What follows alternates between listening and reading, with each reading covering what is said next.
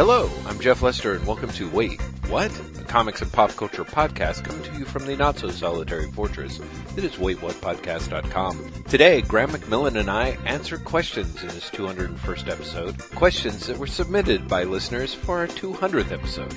We also discuss the ending of Captain America Steve Rogers #1, as well as our creative picks for DC's Rebirth titles, Marvel's Future Fight video game, comics for people who liked Batman vs. Superman, Mutants vs. Inhumans, John Constantine vs. Thanos, The Legion of Superheroes, the Jack Kirby book we would not recommend, and much more in this 2+ hour podcast. Show notes of a post-200th episode nature are available at waitwhatpodcast.com. We welcome your comments and questions at waitwhatpodcast@gmail.com, and we invite you to look out for us on Twitter, Tumblr, and Patreon. As always, we hope you enjoy, and thank you for listening. Jeff Lester! Graham McMillan. See? Did you see how that works out? Did you see? Oh man. Listeners, Jeff's laughing because we've just talked for a bunch of time. Yeah, like practically 45 minutes. Well, it was longer. It was 50 minutes, basically. Yeah, but a lot of that was completely unrelated. But some of it, Patreon supporter, some of it, you might hear. Shh, tell everyone. Ed ran a roundtable about DC Rebirth. Yeah. And then Jeff and my fight about Watchmen to continue audio. I have to say, this was much nicer. This was much nicer, I think. There were times with our... Did you think the roundtable was nasty? It wasn't nasty. I just know how angry I was at certain points, and there were points where you were clearly very angry as well. And so it was kind of, that's just not kind of, I mean, I think we're very genuinely civil and diplomatic people, so, I mean, we were able to talk about it. Yeah, exactly. Wah. Sorry, everyone couldn't resist. Sadly, Graham's also a contrarian, so I have to be very careful about how I phrase these things. That is sadly true, isn't it? It really is. Graham thinks this. No, I don't. Graham likes ice cream. Fuck you, Jeff. Exactly. Do you know who likes kittens? Nobody.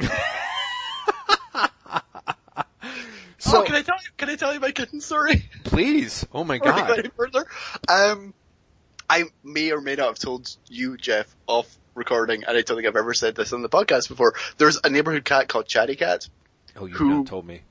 Oh, it's this like... Chatty Cat's the best name. Yeah. Chatty Cat, it's not Chatty Cat's real name. Chatty Cat's real name, wonderfully, is Frank. I don't know why I find that quite so amusing. That's the best, yeah. I really do. But Chatty Cat is literally a cat that if you walk past Chatty Cat's house, Chatty Cat will, no matter where Chatty Cat is, if Chatty Cat is outside, talk to you. Mm-hmm. You don't always see Chatty Cat. So sometimes you're walking past the house, which is literally just up the street from where I live, and you hear meow, meow, meow, meow, meow, meow, meow, meow, meow, meow, meow, and you can't see anything. Like you look at, it's like a bush is like meow, meow, meow, meow, meow. So, there is a new Chatty Cat in the neighborhood. And this Chatty Cat is a tiny, tiny little kitten, about 3 or 4 blocks away. Mm-hmm. And this Chatty Cat is stupid. Because this cat will run across a busy road. Oh, yeah, right. To say hello to you. Yeah. Right? Yeah. Which is adorable, and also you're literally like, well, one day Chatty Cat 2 is going to meet a terrible, terrible end. Exactly. Flatty Cat. So, oh, man. So, a couple of days ago, I'm walking up there, and the Chatty Cat 2 is like, meow, meow, meow, meow, and I'm like, hello, Chatty Cat, I'm going to do whatever it's doing. And Chatty Cat is like, fine, whatever, and wanders off. I come back up, and there is a car that's stopped in the middle of the road. Oh, Jesus. Right? And I'm like, oh god, because this is literally where Chatty Cat 2 was. Yeah. And I'm like, oh, this has gone bad. And then I see 2 people by the side of the road going, come on. One person by the other side of the road going, come on. And what has happened is Chatty Cat 2 is sitting in the road. Oh god. Going, meow, meow, meow, meow, meow, meow, meow. This is what makes the story great. Apparently that had happened for like 10 minutes.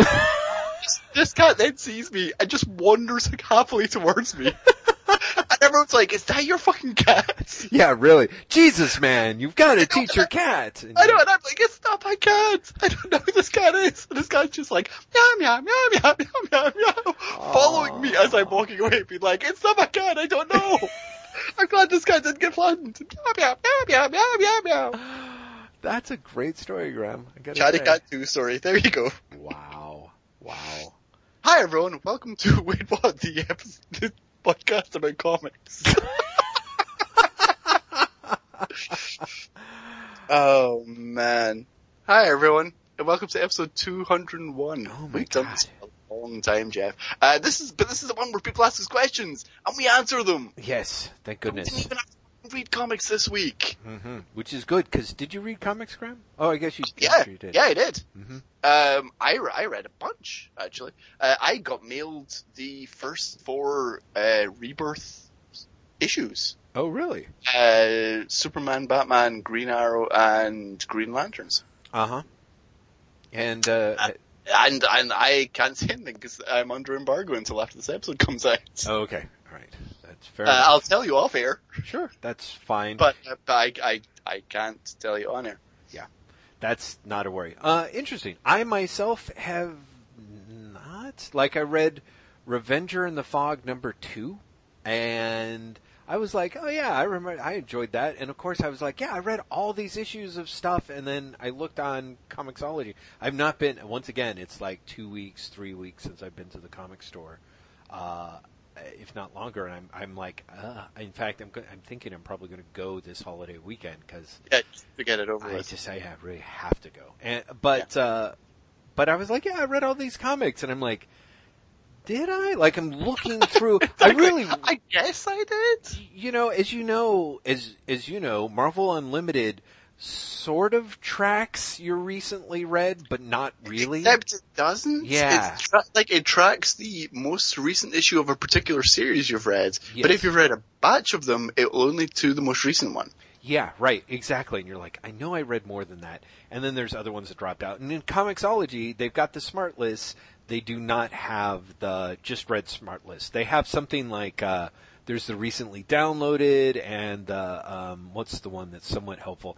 In progress, which is My In Progress is a fucking mess right now, Jeff. it's a mess for everyone. I'm totally like, it has books that I completely read up there. I'm like, okay, Yeah. great, but not other ones. You know? No, my In Progress is a mess because I buy a lot of shit on Comixology to get a particular image for work. Oh, really? Oh, interesting. Like a bunch. So I would say, in all seriousness, 80 or higher % of my Comixology purchases these days are things I'm buying because I need a particular image for work. It is Or I'm reading as like research for work. right. Right? So, if you look at my In Progress, Mm-hmm. you're like, there's a bunch of utterly random shits, and Graham has not finished a comic in maybe 2 years. Yeah, it definitely seems like it. It is the worst one, and sometimes I'm just like, just show me a list of the Exactly. last What have I read? 30 titles that that I literally completed. I should mention I also read the first 19 pages of The First Kingdom, Volume 1 by Jack Katz, which is kind of amazing. I don't know. I can't imagine. That sounds horribly familiar. Yeah, The First Kingdom is... Is it a Titan book? Is it an yes, old... it is Titan. Yeah. It's Titan, although I believe it was an American... It's a reprint. It's a reprint of an American publisher, and he self-published this stuff, as I recall, and because they have actually a huge chunk of introductory info on him in the first volume, including an introduction by Roy Thomas, and I just skipped all of it. I just jumped right in on the story. Why do you hate Roy Thomas so? You know me, I don't, but it was one of those things where I'm like, I just wanted the experience of actually reading the comic without having it contextualized. It's just that thing. So, especially because The First Kingdom is such this crazy mega epic, but it's also really interesting because it is this guy, he's self-publishing from the 70s. You can also see his influences are really heavy in the sort of Prince Valiant, Bern Hogarth style. So it's like caption heavy, illustration rich, and the panel layouts are insane. It is the most, It's one of the most outsider artish comics, and I'm only like 17 pages into it. I've read in a long time. The art's accomplished and in some ways incredibly talented because it really does look like it looks as if he drew it all in pen, like practically ballpoint pen or something. And I don't know if that's true. It's just how it looks. And so there's a real it's just kind of crazy. It's like this weird mix between an incredibly talented high schooler's notebook and, like, I don't know, the preliminary by Gustave Doré. It's crazy that Which way. sounds amazing. Yeah, but like when you put it like that sounds amazing. so yeah, but I haven't made a lot of progress into it because it's damnably dense. It's one of those things where he doesn't believe in, there's no gutters on the page. All the panels, at least on this first volume, all the panels are just abutted. They're right next to each other. But in a weird way, like, that totally makes sense to me, because I'm guessing you drew comics as a kid, right? A little bit. But did you draw the panels, or did you just separate the boxes? Because I definitely did not draw the panels. I did not draw the gutters, sorry. Oh, I honestly, I think I drew the gutters. I think I did draw the gutters. Yeah, but... Well, maybe it's me. I honestly just thought that all kids just were like, it's boxes, and like did not actually give thought to the gutters. I definitely did boxes, but there was a stage at which I did gutters. I mean, you have to keep in mind, these stages are very close together because I was a horrible artist and gave up super quickly. Like, that thing, I never got beyond, you know how it's like the arm is like stick with an oven mitt on the end? Like, that's... Yes. That's and then, but that's better than when arm is like just random bendy thing. Arm might be spaghetti. You know, I didn't do that. I do remember there was some period based on, I think, my appreciation for Thundar the Barbarian and maybe reading some how to draw thing where they're like, oh, it's just bubbles on top of bubbles. Exactly. It's just balloons. Yeah. Arms are just balloons, you guys. And that's it. I've got a ridiculous number of like bare arms holding a sword, like throughout my high school papers. Awesome. So many of them. It was the only thing that I thought I could draw. And believe me, I couldn't. There was no artistry there. Now I'm like, we have to have a Jeff self-portrait at some point. Oh man, no. Oh no.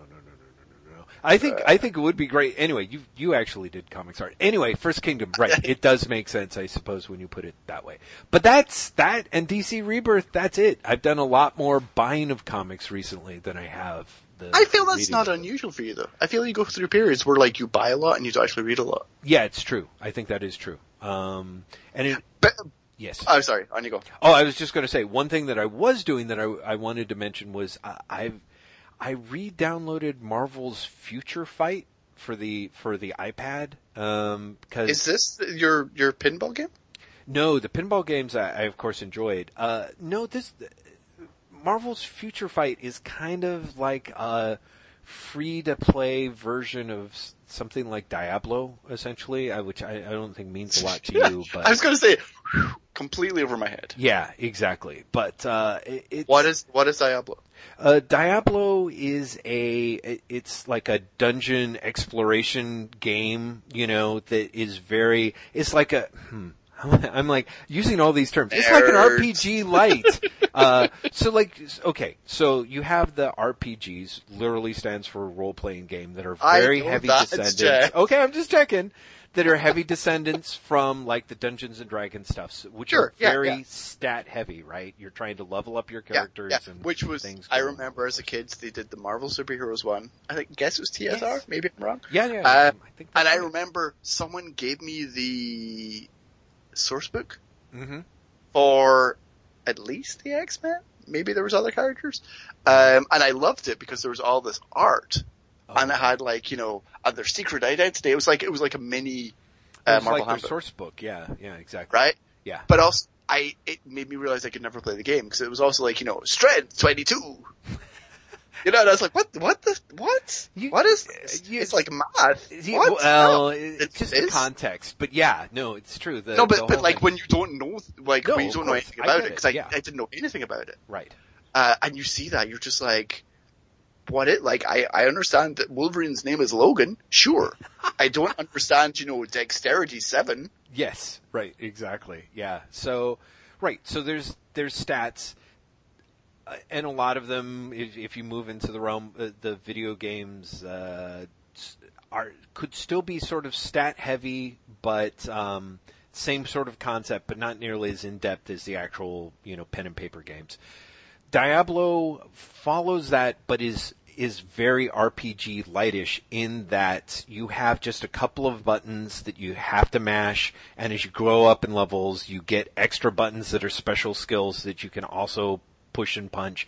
But there's not a lot of strategy. It's very pleasing to just go through a dungeon like mashing buttons, and because you could play online with your friends, they're also sitting there punching their button, and every once in a while, oh right, you got to use that special spell, but the spell, you regain it, you use it once, and then you've got to wait 20 or 30 seconds before you use it again, so you got to wait, blah blah blah. Anyway, same concept with the Marvel characters. It had originally came out, I think, or at least I downloaded it around the time of Age of Ultron, so it was, the whole storyline was like, oh, you've got these like basically the Avengers characters, and then you tried to fight Ultron's minions in these various robot levels. I was like, okay, I'll try it and play it for free, and it was very much the curse of the free to play game on the iPads, which is it costs you nothing to download it, but basically, but if you want to keep playing, you have to make a purchase. Yeah, it's like you make a purchase, or it's just like it's like Russian spam. Like suddenly a screen pops up every 5 seconds, being like, "You could use more crystals. Do you want to buy more crystals now?" It's like, fuck no.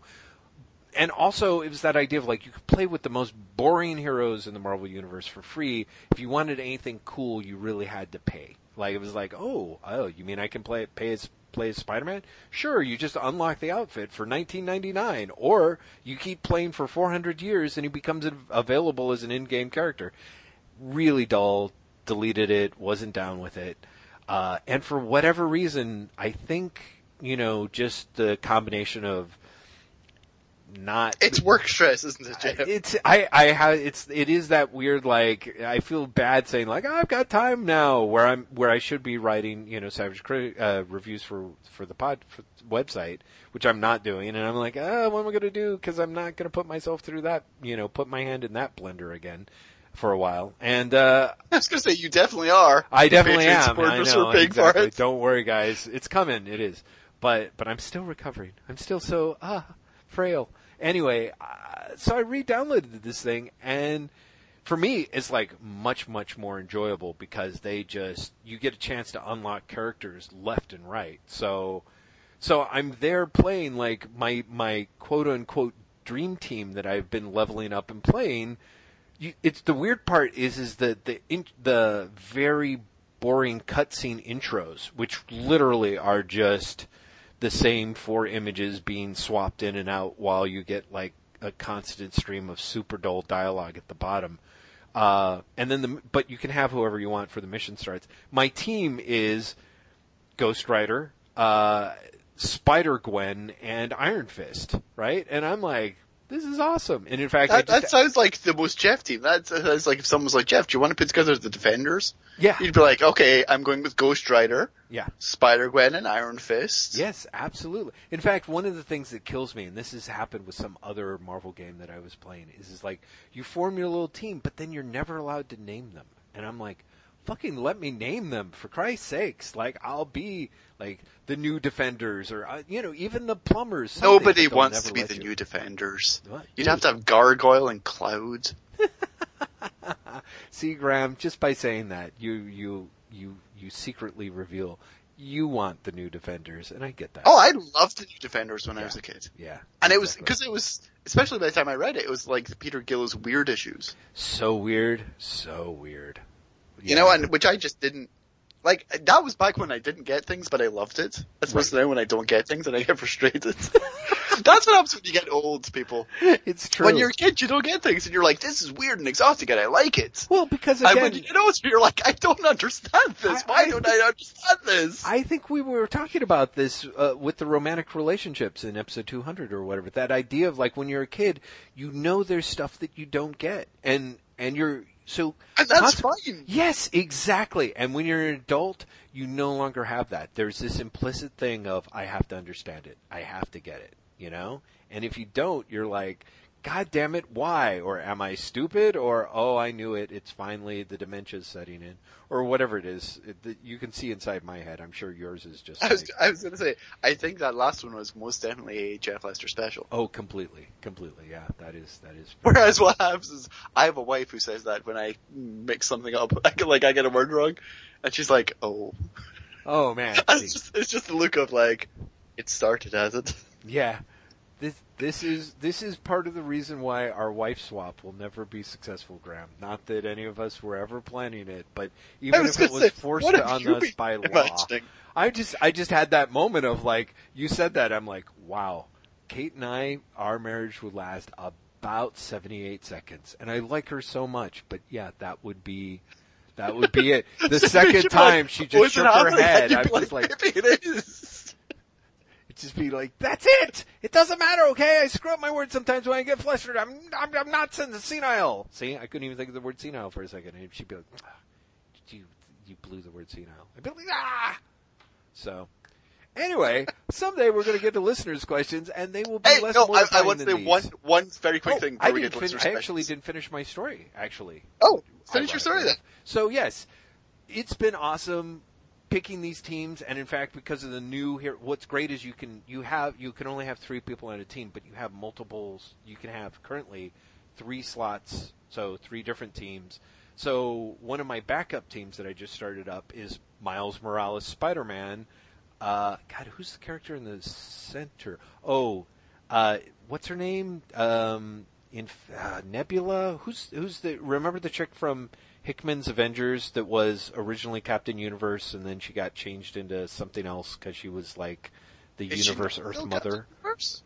Oh wait, are you thinking of Singularity from A-Force? Singularity. I guess I'm thinking of Singularity. Is that not an entirely different character from Captain Universe? It probably is a completely different character. I thought it was the same character because she just looks like she's like full of stars. So there you go. Anyway, so Singularity, because I somehow managed to unlock her with like lots of points, and I'm like, oh, she's a strong character now. I should train her up.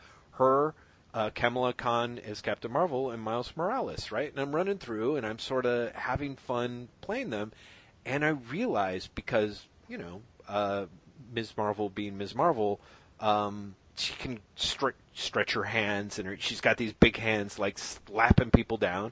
And I was like, oh, holy shit, that's right.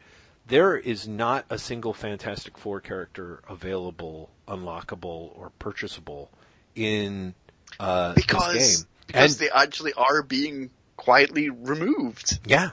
And no X-Men characters either. It's not a joke. You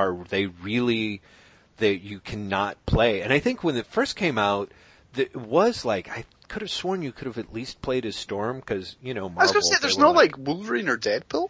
No, there's not. There's not, and Deadpool is, of course, a huge fan favorite. No, in fact, let me open this up here. Yeah, I mean, you can unlock and play as villains. You can play as Bullseye, and again, play so, as thank God, who doesn't want to play as Bullseye? Exactly.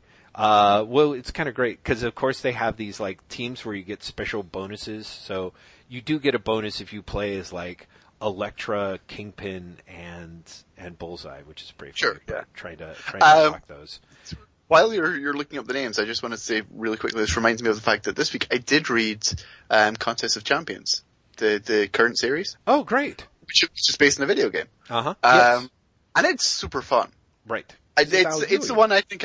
It's Al Ewing, yeah. It's the one that I was like, oh, I think I'm going to like New Avengers, but Contest of Champions. Flip that around. I really, really love Contest of Champions, and New Avengers I sadly can't get on board with because of the art. Really? Who's the art on New Avengers? Oh, Now you're going to make me look up the fucking internet, aren't you, Jeff? Yes, I am. Okay, so here, rundown of the characters. I'll start at the bottom. Geraldo Sandoval is the artist. Geraldo Sandoval. Oh, okay. You can Carnage, Jane Foster's Thor, Kamala Khan. It looks like the Incredible Hulk, who's the smiling Frank Cho one. Silk, Spider-Gwen, Miles Morales. So this is fairly up to date. It's got like Amish Cho and Miles Morales. It's like exactly. contemporary. Yeah. You can play as, I don't know why you would, most of the TV Marvel Shield characters, including... Because you're very, very sad. Yeah, exactly. Because you have very, very limited imagination. And you're like, I want to play... Yeah. Wait, Graham? Hello? Oh, hey, you said, I want to pool, and then you got cut off, so... Well, Shield is interrupting our Skype call. Exactly. It's Clark Gregg. You can play as, like, Elsa Bloodstone, or, like, Werewolf, or Singularity, or... Wait, Werewolf? Yeah. Werewolf from Excalibur? No, well, maybe. It's the Howling Commandos of S.H.I.E.L.D. Werewolf. Oh, yeah, okay. Then no, okay. Yeah, exactly. Which is so very strange. So, I mean, there's other... You can play... At one point, they had the Infinity, tie-in, clearly, because they have Thanos, and then a good chunk of Thanos' guard, and then you've got all of the Guardians of the Galaxies. You've got... It's funny. You can play as Hawkeye. All of his different outfits it's all Jeremy Renner Hawkeye. You cannot get to the basic Hawkeye there for the life of you. Just like Winter Soldier is like 3 different variations of movie Winter Soldier, and Thor looks very much like Christopher Helmsworth Thor, no matter what version you get. But, but there's like MODOK, and amazingly enough, there's Spider MODOK, which is a separate uniform you can buy, which is him dressed as Spider-Man in the MODOK chair, and I am saving up for that. I totally admit that I'm saving up for it. So it's kind of a big spread, but no, looking at it now, and of course you have Inhumans characters in here. In fact, where is Black Bolt? There's Black Panther, there's Black Bolt, there's a few other weird, like... Do they have Ulysses? It wouldn't surprise me if they do, but I do not see him in here. Oh yeah, there's Black Bolt, there's Angela, of course. Ulysses, maybe if there's there's She-Hulk, Daisy Johnson, there's Sif. Oh, I think I unlocked Sif. Lincoln Campbell, which I thought was an Inhuman. Lash, again, Marvel's Agent of S.H.I.E.L.D. Phil Coulson. God, I pray to God I never unlocked that guy. Anyway, so it's really fun. It was fun playing as Kamala Khan, and I was like, oh, there's no Mr. Fantastic here. And I had that moment where like, oh right, there's no Fantastic Four and no mutant characters at all.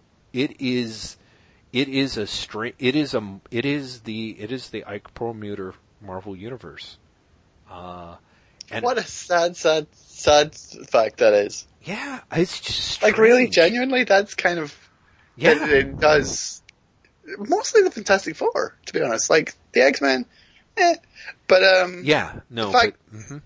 but like even more than anything, the villains of the Fantastic Four. Like there's no Doctor Doom. I'm trying to think if they've used Doctor Doom. They haven't. It's all Red Skull stuff. It's like Red Skull, MODOK,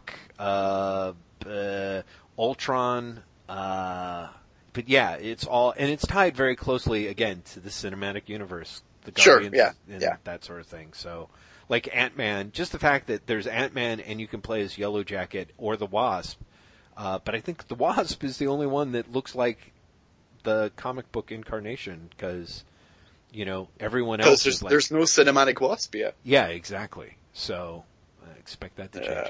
Anyway, kind of a sad state, but it is very sad about the FF to realize that they are like, even everyone's like, oh no, you've got Ben Grimm on this team and you got the Human Torch on this team. Yeah, perfect.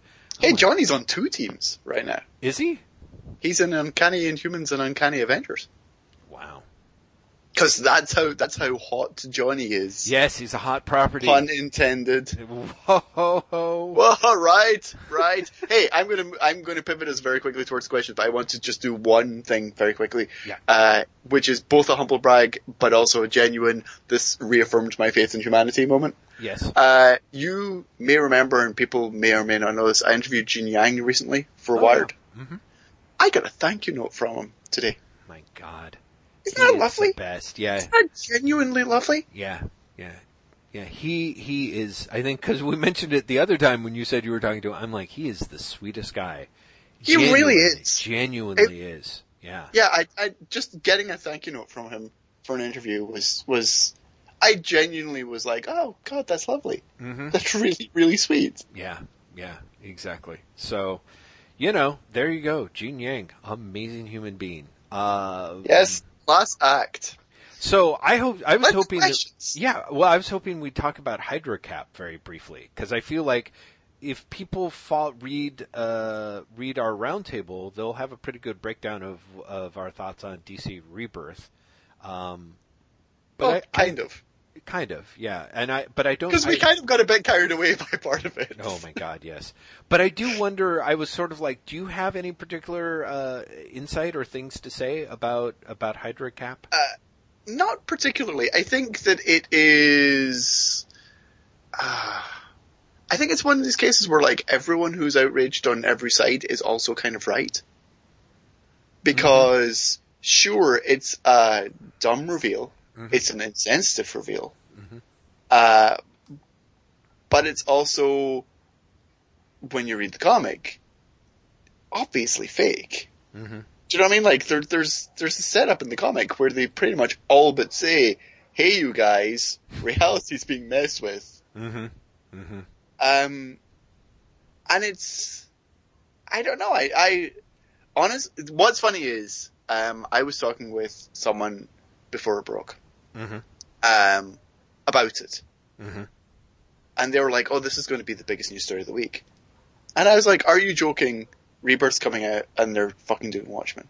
Right. I was like, the Captain America going, oh, by the way, I'm Hydra. No one's going to care. Mm-hmm. No one's going to give a shit. And I was 100% wrong. Isn't that amazing? Like, I could not have been more wrong if someone had said, can you imagine the worst opinion you could have right now? And I'm really genuinely surprised that it's taken the life that it has. Mm-hmm. Because it seems like such a generic plot twist to me. Mm-hmm. Like it's when I first found out, I was like, okay, sure, right. Seems dumb. I mean, obviously not going to stick. Yeah. Seems dumb, but okay.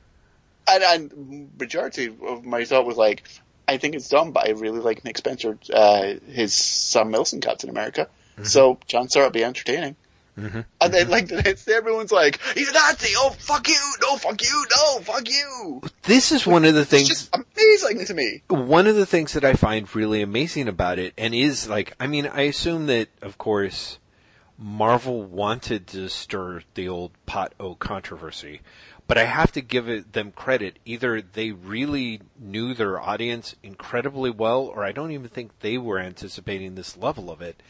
I don't think they were. I don't think they were either. In the responses. Mm-hmm. Like, the Tom Brevoort did an interview in CBR on Friday. It's just, I mean, that man is facetious at the best of times when he's giving an interview. Yes. But it's breathtaking in its tone deafness. Mm-hmm. Mm-hmm. Where he's like, I don't know why people are saying anything about anti-Semitism. Obviously, Camp's not an anti-Semite. He's just a member of Hydra. Well, but, and this is where I think that Marvel sort of hoisted itself on its own petard is, hold on. Oh boy, of course, it was apparently petard is the magic burp word for me. Is that a long-term reader such as myself barely thinks of Hydra as Nazis. You know what I mean? Cause that's the movies. That's that weird movie thing that they did. But what's really funny is, like, I've always thought of Hydras as Nazis. Really? Always. Well, it makes 100%, yeah. Sure. I guess it makes sense cause wasn't Baron von Strucker like an early Hydra guy? And yeah, exactly. Yeah, in my mind, it's basically formed by Baron von Strucker, who was a Nazi, to continue, like, his Nazi work. So in my mind, sure, they're Nazis. And especially now, when you have the Red Skull, or Red Skull even, being, like, outright white supremacists in the comic. Oh, sure. Yeah. No, which I get, how do I put it? I get the thing, Red Skull being a Nazi, I get. Hydra... Sure, because Red Skull is literally a Nazi. Yeah, but no, Red Skull is doing that with Hydra, I should say. Well, yeah, which I sort of get. So I get the idea that it's more, I mean, I'm not following this stuff and there are movements in that direction. But for a long time, Hydra was just, they were kind generic of... bad guys. Generic goons. Like, not quite as generic goony as AIM, but close. Because one of the things that was amazing is you had Hydra doing the Hail Hydra raising their hands kind of thing. But apart from the idea of... Nothing Nazi-ish about that. Well, no, but that's what I'm saying. That's the weird thing is like when you say it, I'm like, sure, to me it's like Nazis without the Nazism. Like, maybe now that Red Skull and Hydra are running around being clearly white supremacists, that's one thing. But for such a long time, they were Nazis without any of the anti-Semitism in there, as far as I can tell. Yeah, they were generic, like, ideologless, right? Like henchmen. Yeah, exactly. They were, every once in a while they break in and they fight stuff, but it's not a surprise that they, in many ways, Cobra from G.I. Joe resembles them because it's basically the same fucking thing. They're generic bad guys who run around and attack S.H.I.E.L.D. because they run around and attack S.H.I.E.L.D.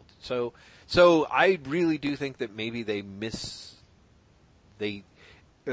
maybe they were shocked that people were actually reading the comics, but to me it was very much a case of like the idea of Hydra being related to the Nazis is so firmly rooted in the Captain America movies, the first Captain America movie in particular, as a way to be able to again do sort of a World War to the reverse extent, to do a World War II movie with Captain America without Nazis, so that you can actually like not close your off from those Boffo Germany, international box office. So you could not upset the Germans. Yes. You're like, World War II's real bad guys were Hydra. Exactly.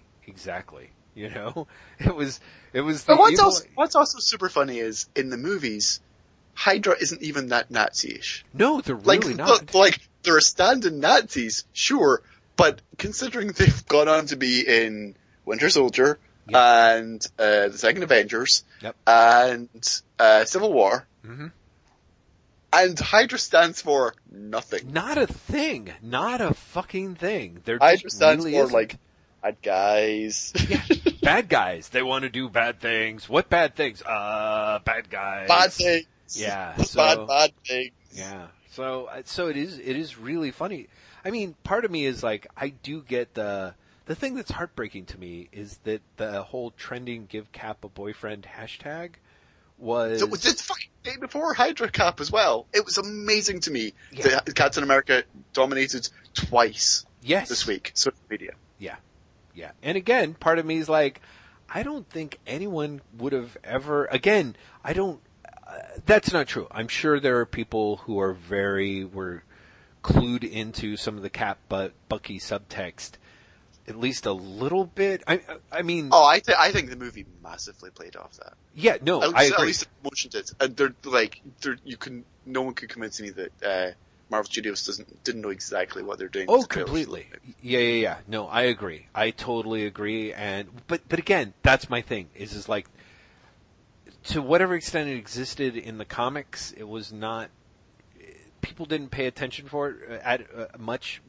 For one reason, because Bucky was much younger. Well, he was dead, but he was also much younger. Like, one of the very smart things that Brubaker did when he brought back the Winter Soldier is he aged up Bucky. They were not very far apart in age, as they are as they appear to be in the original comics, right? So it seemed that really closed the gap, and all of which is to say is that they give Cap a boyfriend again is one of those weird things where Cinema Cap has taken over as Cap.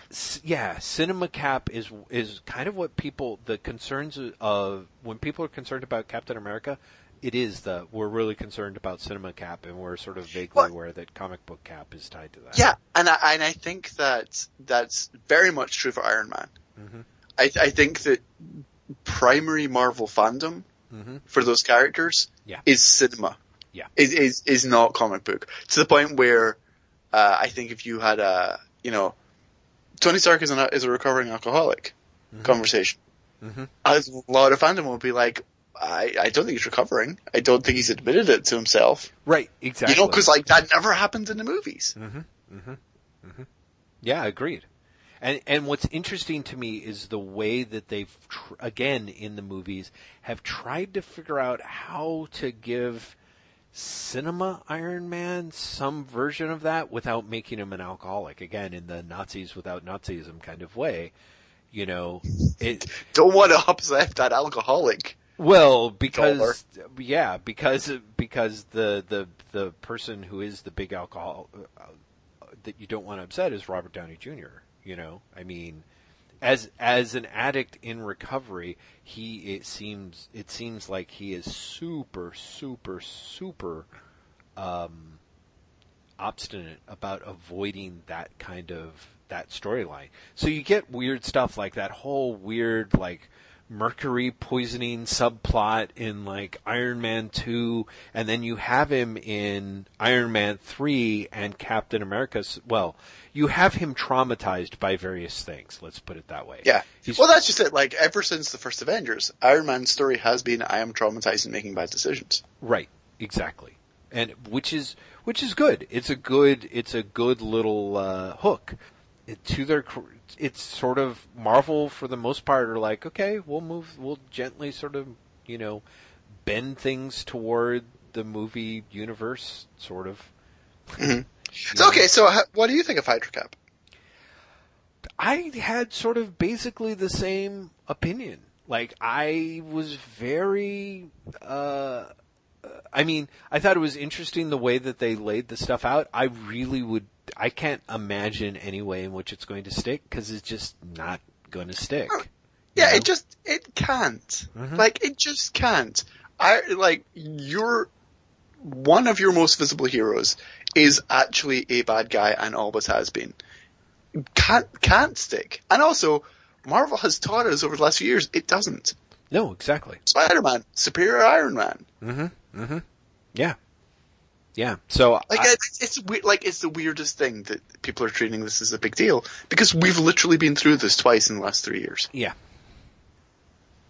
But again, I think that there is a little bit. Apparently, people were more into Captain America as a result of that movie, and that's it. The timing is so much. Well, that's just it. Closer. It's smart or not smart, depending on how you look at it. Yeah, exactly. For getting headlines, it was super smart. Yeah, super smart. But in terms of making it just a, such a I ridiculous circus. Yeah. I do wonder if there's going to be real fallout from this. Because part of me is just cynical and being like, no. Because in the next movie, he's not going to be a Nazi. And also, let's be honest, he's not going to be a Hydra agent this time next year. Mm-hmm. They're going to close that storyline off within a year. I think so. I think a year. They might run it longer. I mean, I think it depends a little bit, but yeah, I think that's. I mean, we'll see, because I do remember. I think wasn't Brubaker's original plans for the death of Captain America or something like that were originally supposedly. It was 6 months or something, and then he was like, or 2 years. Exactly, and so I can see them if it's a huge hit or whatever. People are buying it, or I don't know. I mean, the thing that's sad is part of me is I wonder, what do you think would have happened if it had come out? What if it? I mean, we all know that it's not, but I'm like, what would have happened if there had been gay Cap? Would there have been? Because that would have led to a lot of.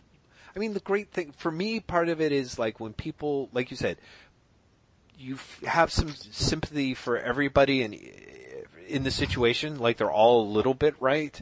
And at least I think that would be better than having, in a way, for this situation. If Captain America came out as gay, which I think would be great, don't get me wrong. Oh, yeah. But again, That's even less likely to happen. Oh, right. Exactly.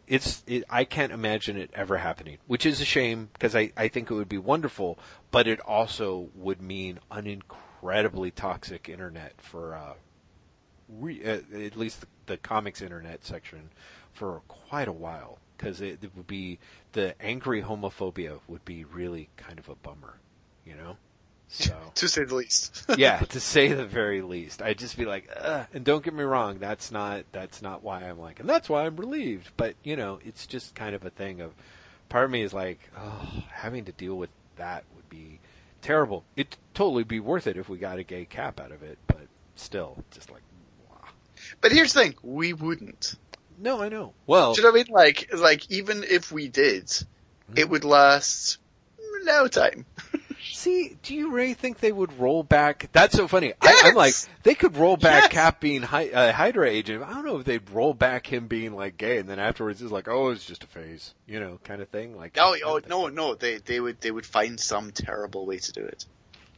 It's interesting. I wonder, has there ever been a character that was gay that ended up being, you know, restrained? Ungayed? Yeah, ungayed. I don't think not that I can think of. Yeah. The one that I remember is Bill Willingham made a joke about it in his Justice Society run. Because Bill Willingham is famously right-wing. Yeah.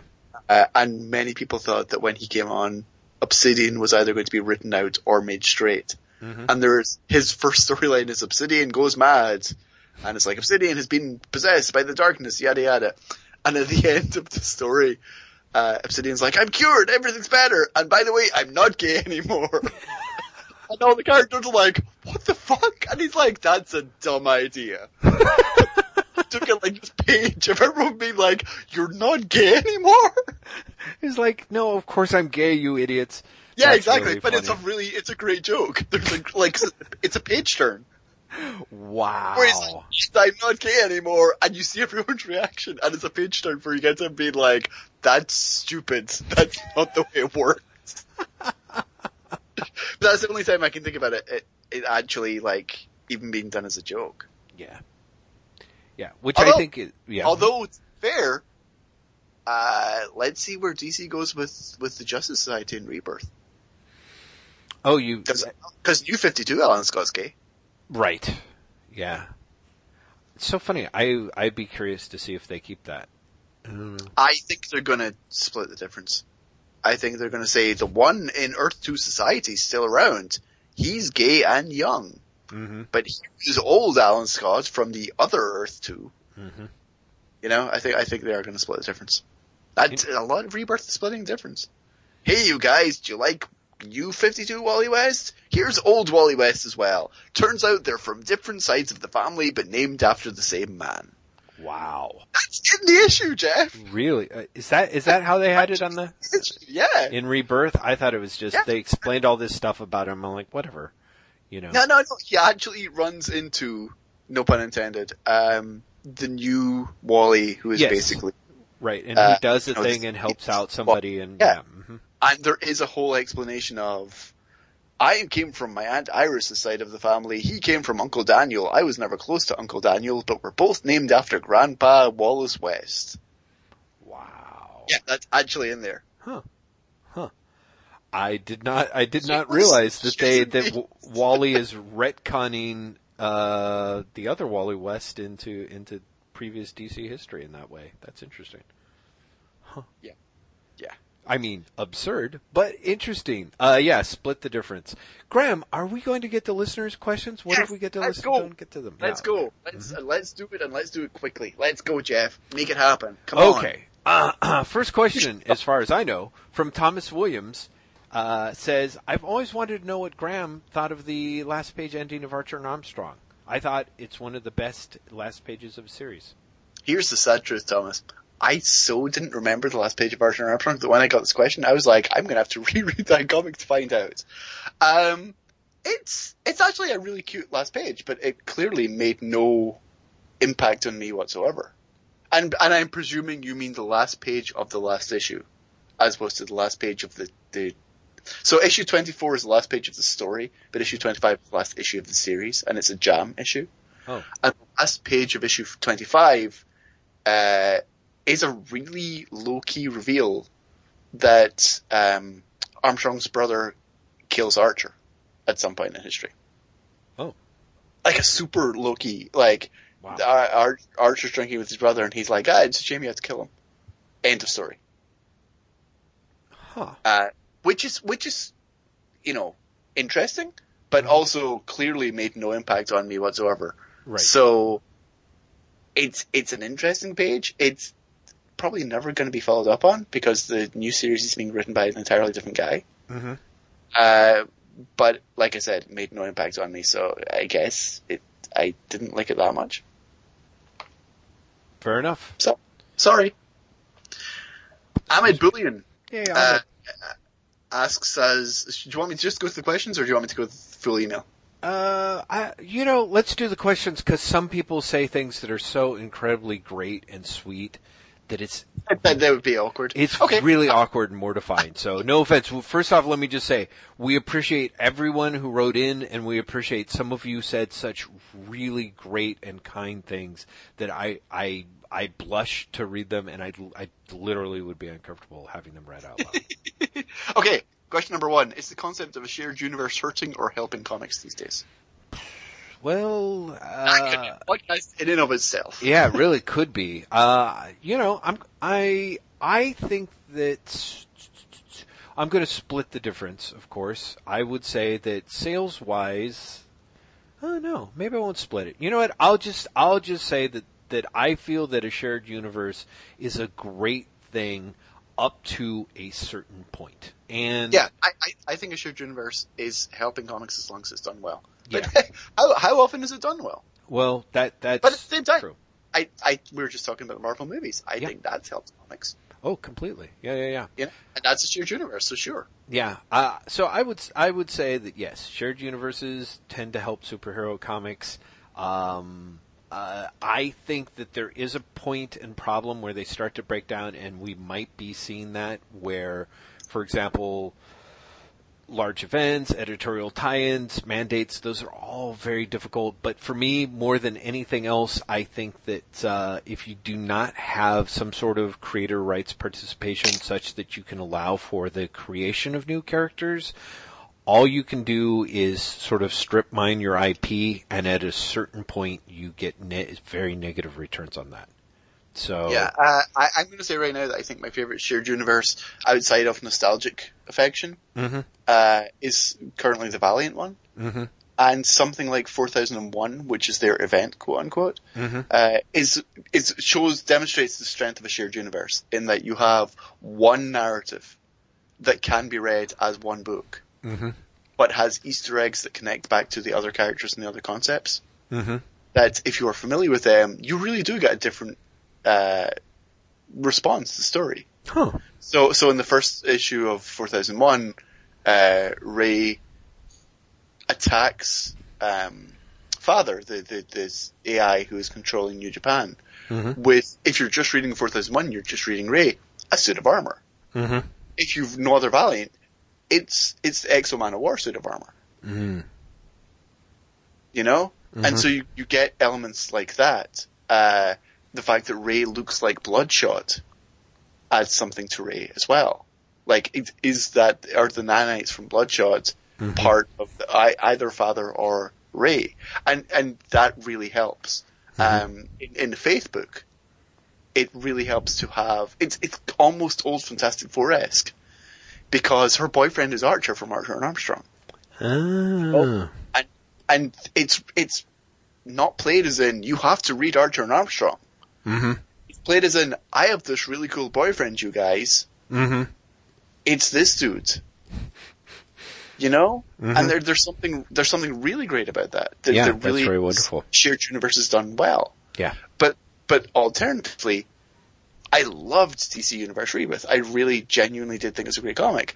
But at the end of it, it's almost daunting.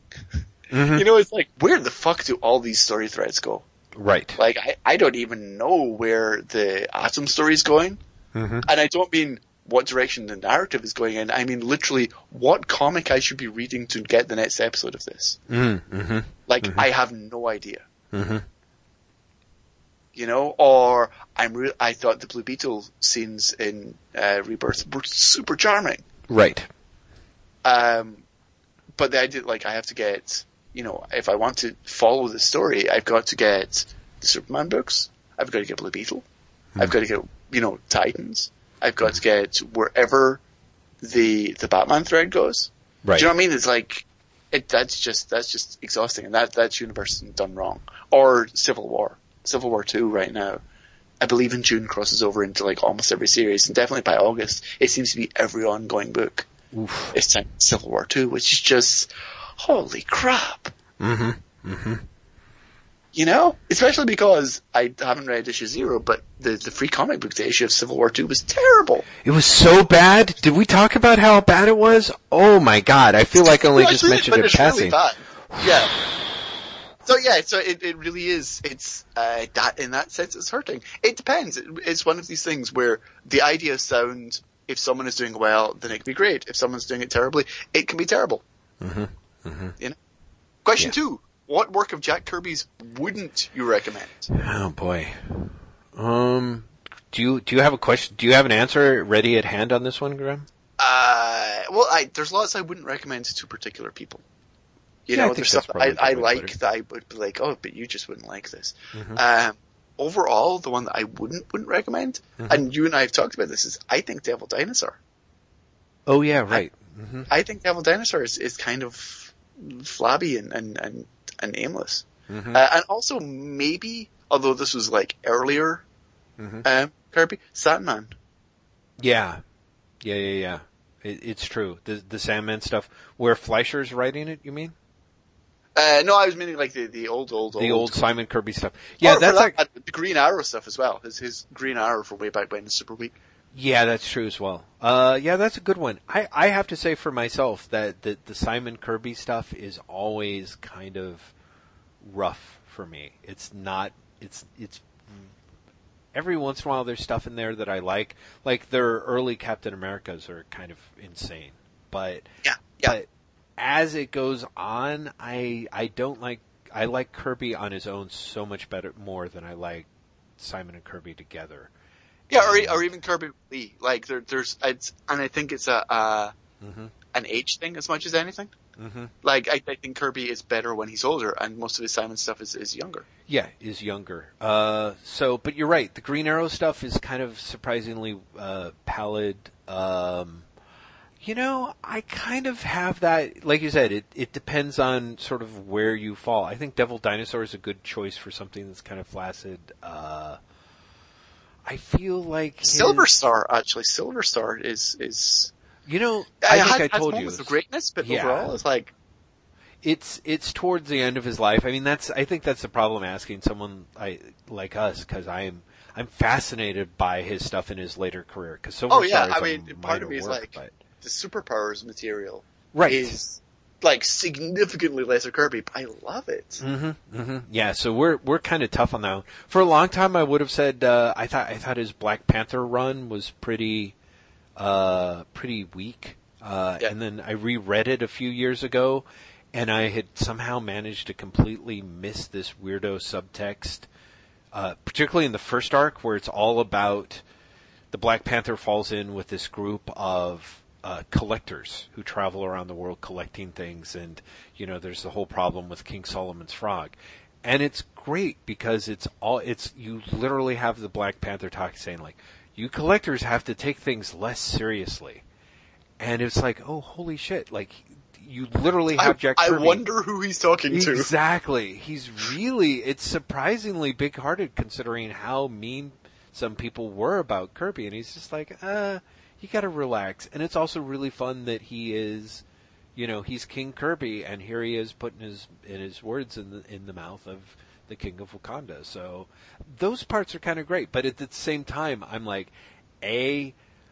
you have to be into Kirby's art at the period to really appreciate it. B, even with that point aside, it kind of does get flabbier by the time you get to the three Pantheteers or whatever the hell it is.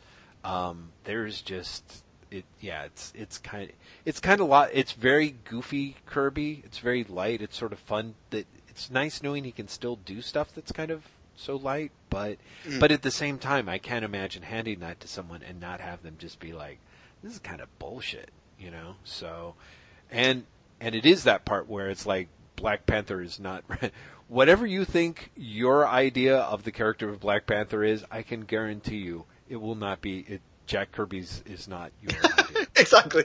No matter who you think that T'Challa is, Jack Kirby has a very different idea. Even if you think T'Challa is the character who first appeared in the Fantastic Four, late 70s Jack Kirby still has a very different idea. Very much so. Very interesting. So, okay, question number 3 is flattering, but also, it's literally playing to our egos, and, you know, that's lovely, but we can't even go there. Yeah. Jeff? On the plus side, we hope to have a Waffle Window update for you within a couple of months, yeah. Yeah, absolutely. So, Adam Nave asks, you need to put people on the DC Rebirth books. You can't change the titles themselves, only creative teams.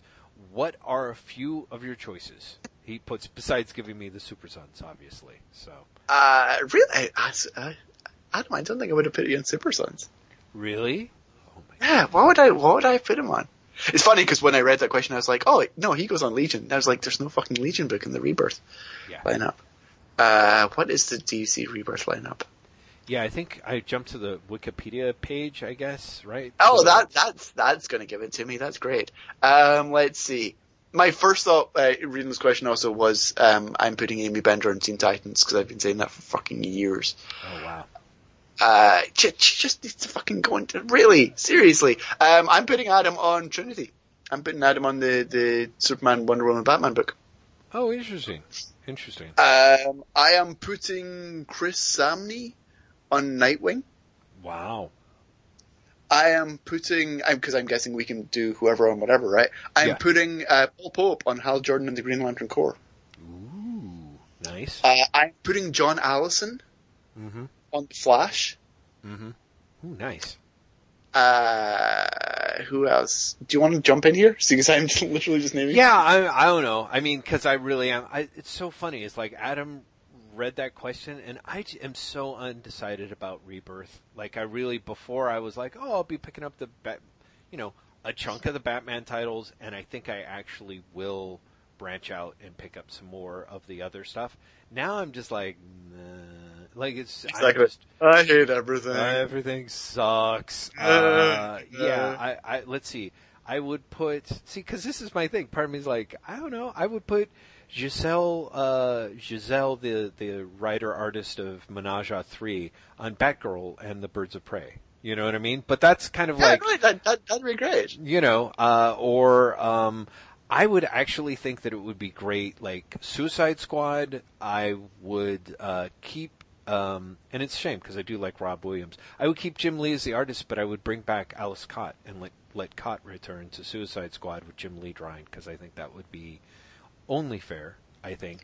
What's really funny is you said that and my brain was like, no, why would you do that to Alish? You know, because I think Alish was doing some good stuff, and in fact... Oh, he was doing great stuff. Yeah. It's the Jim Lee aspect that I have the problem with. Well, just because it means it would make a bajillion bucks. I really did quite like Patrick Zircher's art on that as well, so... yeah. I would put John Rogers back on Blue Beetle. Oh, that's a great choice. Yeah, I would definitely, Keith Giffen and John Rogers on that. That would be great, because you got one half of the team right there. Yeah. What would I would put, okay, that's not gonna work. I was gonna say, I'm gonna put Guido Crepax on Batman Beyond. I'm like, no, that that makes no sense whatsoever. But, you know, who knows? Maybe he would really make that work. It'd be interesting watching him trying to exploit that. Yeah, let's see what. Is there a Constantine book? There's not a Constantine book. There is one. There's a book called The Hellblazer, right? Written by Simon Oliver, I think. I'm putting Eddie Campbell back on Constantine. Oh wow, that's hilarious. That would be great. Yeah, I don't know. I mean, that's the thing. Part of me is kind of like, I don't know. You know, what's Dan Clowes doing these days? Like, I'm just kind of brain dead. I'm sort of like, they're doing the stuff that they're doing. You know. But I would add other titles. Yeah, I think I would too, and that's why I think really, Spartacus. I really would put Legion in there. I can't believe Legion isn't in there. Yeah, although I think Legion's a tough Legion one. is kind of radioactive as a title right now. So. Well, I don't know. I mean, it's been away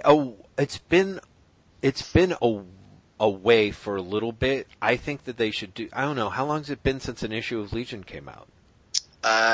2 years, maybe 3. Yeah, I think they should maybe go like 4 or 5 and then try bringing it back. I think, you know. But like I'd put a New Gods book in there, and I'd have Dan McDade write and draw it. Ooh, yeah. McDade's New God stuff is like really crazily super fun. Oh shit! God damn it! Who am I? I'm blocking on him. Give me 1 second. The other guy. The other guy. Okay. The other guy who's like really great. Give me a second. Brandon Graham. Yeah, actually, that'd be really fun, wouldn't it? Okay, now I got to figure out what. Oh shit! You know what? I'd give Brandon Graham Superman. Wow, really? That's interesting. Yeah, I'd be curious as shit what that would be like.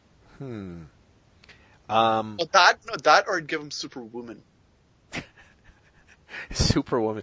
I would give Lois Lane as Superwoman by Brandon Graham. Lois Lane. I would totally be in for that. That would be kind of interesting. Yeah. I want to give Red Hood and the Outlaws to Kyle Starks. I think that would be great. You know, because then it's just like you just start sort of digging into your indie bench. You know, it's like, yeah, let's give Charles Forsman. Let's see, what would he do an awesome job with? I'd give him Deathstroke in a second. Yeah, give him Deathstroke. That would be totally in a awesome. fucking second. Yeah, I'd give James Stocco Cyborg. Ooh, James Stocco Cyborg. What a great choice. Yeah, that one's actually really good too. Yeah, I don't know. I'm like, and all we're doing is showing why we would never be editors at DC Comics. Yeah, exactly. So, well, that's fine. Yeah, so I think that's it. Like I said, I hadn't been paying attention. I went from like, oh, I'm going to get all these things to after DC Rebirth #1 being like, maybe I am going to boycott DC Comics, but I don't think that's actually going to happen. I was going to ask you. Yeah, I really was. I remember it way back when I was boycotting Marvel, and you're like, and people were like, "Why aren't you boycotting DC? They treat their people just as poorly." I'm like, I don't know. It doesn't matter as much to me. So, but then I had this thing after, of course. But like Rebirth really mattered to you. Like Rebirth really, really, to the point where you were surprised by how upset you were about Rebirth. I was, because I'd be like, oh, I'm fine, and I'd sit down and start writing it, and I'd get to this point of just, like incandescent fury, where I was just like, fuck this, fuck these guys, this is everything wrong with, it's just a creepy celebration of blah, blah, blah, blah, blah. And so, yeah, there is part of me that's like, well, maybe... I look forward to 6 months from now when you're like, Tom King's Batman, it's amazing. Right. Well, no, but I do have that. Well, and that's the other thing was that follow-up that Rich Johnston did, where he was like, "Oh, here's where these, you know." Oh, I don't believe it. 99% think that's bullshit. Yeah, I think it's bullshit. I genuinely believe that's Rich trolling for the hits. I agree too. On the one hand, I agree totally agree, but I also found myself being like, but what if I get 6 issues into it and they do end up being like so? But here's the thing. Here's the thing I said. Yeah, here's the thing I said to you as well. Mm-hmm. Tom King is like the one guy who, if he was like, I'm actually doing Watchmen, mm-hmm. Right? Like, oh shit, I actually want to read that. Yeah, I don't know. I feel the opposite. Really? Well, because again, Graham, it's just a weird ethical thing. I know it's. Okay, I see. No, I guess what I was meaning is like Tom King is like the one writer where I think he could actually give it the level of. Yeah, sort of. I say this as someone who doesn't really like Watchmen, but the level of respect and contemplation that it deserves. Right. I think. Yeah. What's that? An execution for that matter. Yes, exactly. The execution, once you said it, I'm like, oh yeah, absolutely. And I've thought that myself, like, oh right, he's such a formalist, he's clearly indebted to Moore on a number of levels, but I just ugh. But also, really, I think the Dr. Manhattan bit at the end is kind of a MacGuffin, and I think it's going to be kicked forward significantly, with maybe a couple of exceptions. Mm-hmm. I think the idea that like all of a sudden the Watchmen are going to be showing up in various books, right, is just not going to happen. Like I would be floored if that's what happens. Well, I would be genuinely stunned. If nothing else, because it really reminds me of the fucking Pandora thing that the New 50 had, which clearly went nowhere. Yeah, it did go nowhere. Yeah, no, I have to say for myself, I kind of had a little bit of well, there's two things. One, honestly, the weirdo part is that, the boycott, apart from just that feeling that it wasn't going to do anything, there was also this level of like, I feel like part of the reason why Watchmen ended up in Rebirth is because DC needs the sales. You know what I mean? Like, sure. So there's a little bit for me. Yeah, I don't even know if it's the sales as much as like DC clearly wanted people to be talking about it. Well, yes, they wanted people to be talking about it, but I mean, they want people jumping in on Rebirth and being like, "Oh shit, what's going to happen?" And for me, I'm kind of like, but I feel like their back was against the wall. I could be wrong. My personal belief is both DC and Marvel's back are against the wall in terms of what their sales levels are. They're like, we need to goose them. That's why there's a Civil War 2. That's why there's a DC Rebirth. Because although everyone wants to pretend, everyone believes that Marvel's doing great, as you've pointed out several times on this podcast, once you take Star Wars out of the equation, they are not doing great. You know? And so I think it's the same thing for me a little bit with DC, where I'm like, I'll try, if there's titles that I like, why not try them? Because there is a little bit of, part of the way we got in this whole situation in the first place is that people weren't buying DC's titles, you know? Yeah. And so I'm like, part of the thing is also, like, DC did DCU last year. And they're like, okay, we're going to try something different, you guys. And the market literally was like, no thanks. Right. Well, I'll just leave that there. Which is funny because I actually picked up, that was the point where I was buying more DC titles. So many people on the internet say that. Mm-hmm. And I think that's true. I'm not saying like they're lying. Yeah. But I think it shows the massive discrepancy between like the comics internet and the comics market. Oh, completely. And that is important. Because DCU was very clearly DC being like, hey, Tumblr fans. Right. Yeah. And the result was their sales plummeted. I mean, just fucking plummeted, Jeff. Yeah. No, I know, which is why they're doing this sort of back to basics and with creators. I think it's fast. I'll be quite curious to see, I'm really curious to see how Batman does sales-wise, considering I adore Tom King, but he hasn't really done books that have sold. Exactly. You know? Tom King hasn't had a hit yet. But at the same time, you could say the same about Scott Snyder. Yeah, I suppose that's true. Well, but again, and that this is where we're splitting the difference. Part of me is like, David Finch. You know, for me, Snyder and Capullo was a big deal. And that's the other thing. Yeah, exactly. And I think they're trying to do the same thing with Finch. Exactly. And I think, honestly, it's a mistake. It is, because I feel like, if nothing else, Finch had his Batman title that people were kind of resoundingly indifferent to. Yeah, well, but also, Capullo is just demonstrably a better artist. Oh, completely. He's a more versatile artist. He's a more interesting artist. He's fantastic. Yeah. Finch, my level of confidence that Finch is going to be able to display the level of acting necessary for a Tom King script to work. Although at the same time, like, he's splitting a book with Mikhail Yanin. And Mikhail Yanin has proven that he can. So it might end up being the book that propels King and Yanin to superstardom. Yeah, could be. And who knows, maybe in which case, I look forward to Mikhail Yanin be drawing X-Men within a year. We will see. We will definitely see. So well, I guess we should hop off that. Yes, Gary Katselis asks, and this is a long one, and also ties in with a later question, so I might actually do them both at the same time. Oh, okay. Gentlemen, it seems I'm one of the few people who enjoyed Man of Steel and Batman vs Superman. more than Marvel's many film offerings, including the recently released Civil War, which has garnered widespread acclaim amongst mainstream critical circles. This irks me slightly because I am most assuredly a Marvel fanboy, and I find their conservative production approach too constrictive to produce interesting results. I much prefer the operatic pretensions of Batman vs Superman, and the troubling uncertainty that was injected into the Superman mythos in Man of Steel, as well as numerous moments of sheer filmmaking insanity. Once again, piss jars. Which brings me to my question. I should say, I was saying piss jars. That wasn't Gary, that was me. Yeah, thank you.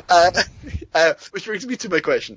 Having read very little in the way of DC Comics, I'd be interested to hear your thoughts on what comic series or storylines, Batman, Superman, or otherwise, most will match these films in tone and thematic concern. Jeff, good luck. Okay, I'll tell you the one, because I forgot it and then remembered it, the one that I feel absolutely will live up to your question, and then maybe Graham and I can think of others. Batman the Cult by Jim Starlin and Barney Ritson. Yeah, it's like a limited series that got collected into a trade paperback in which Batman pits himself against, what's his name? Gregory Baron Dark, Simon Dark? Deacon Blackstone. Oh, God, Deacon Blackstone, exactly, right. Against Deacon Blackstone. I'm actually going to have to look that up. You've got to look that up, but you're right, yeah. And essentially succumbs it might be to... Deacon Blackfire. Oh, it is Deacon Blackfire. You were so close. And essentially succumbs to the cult.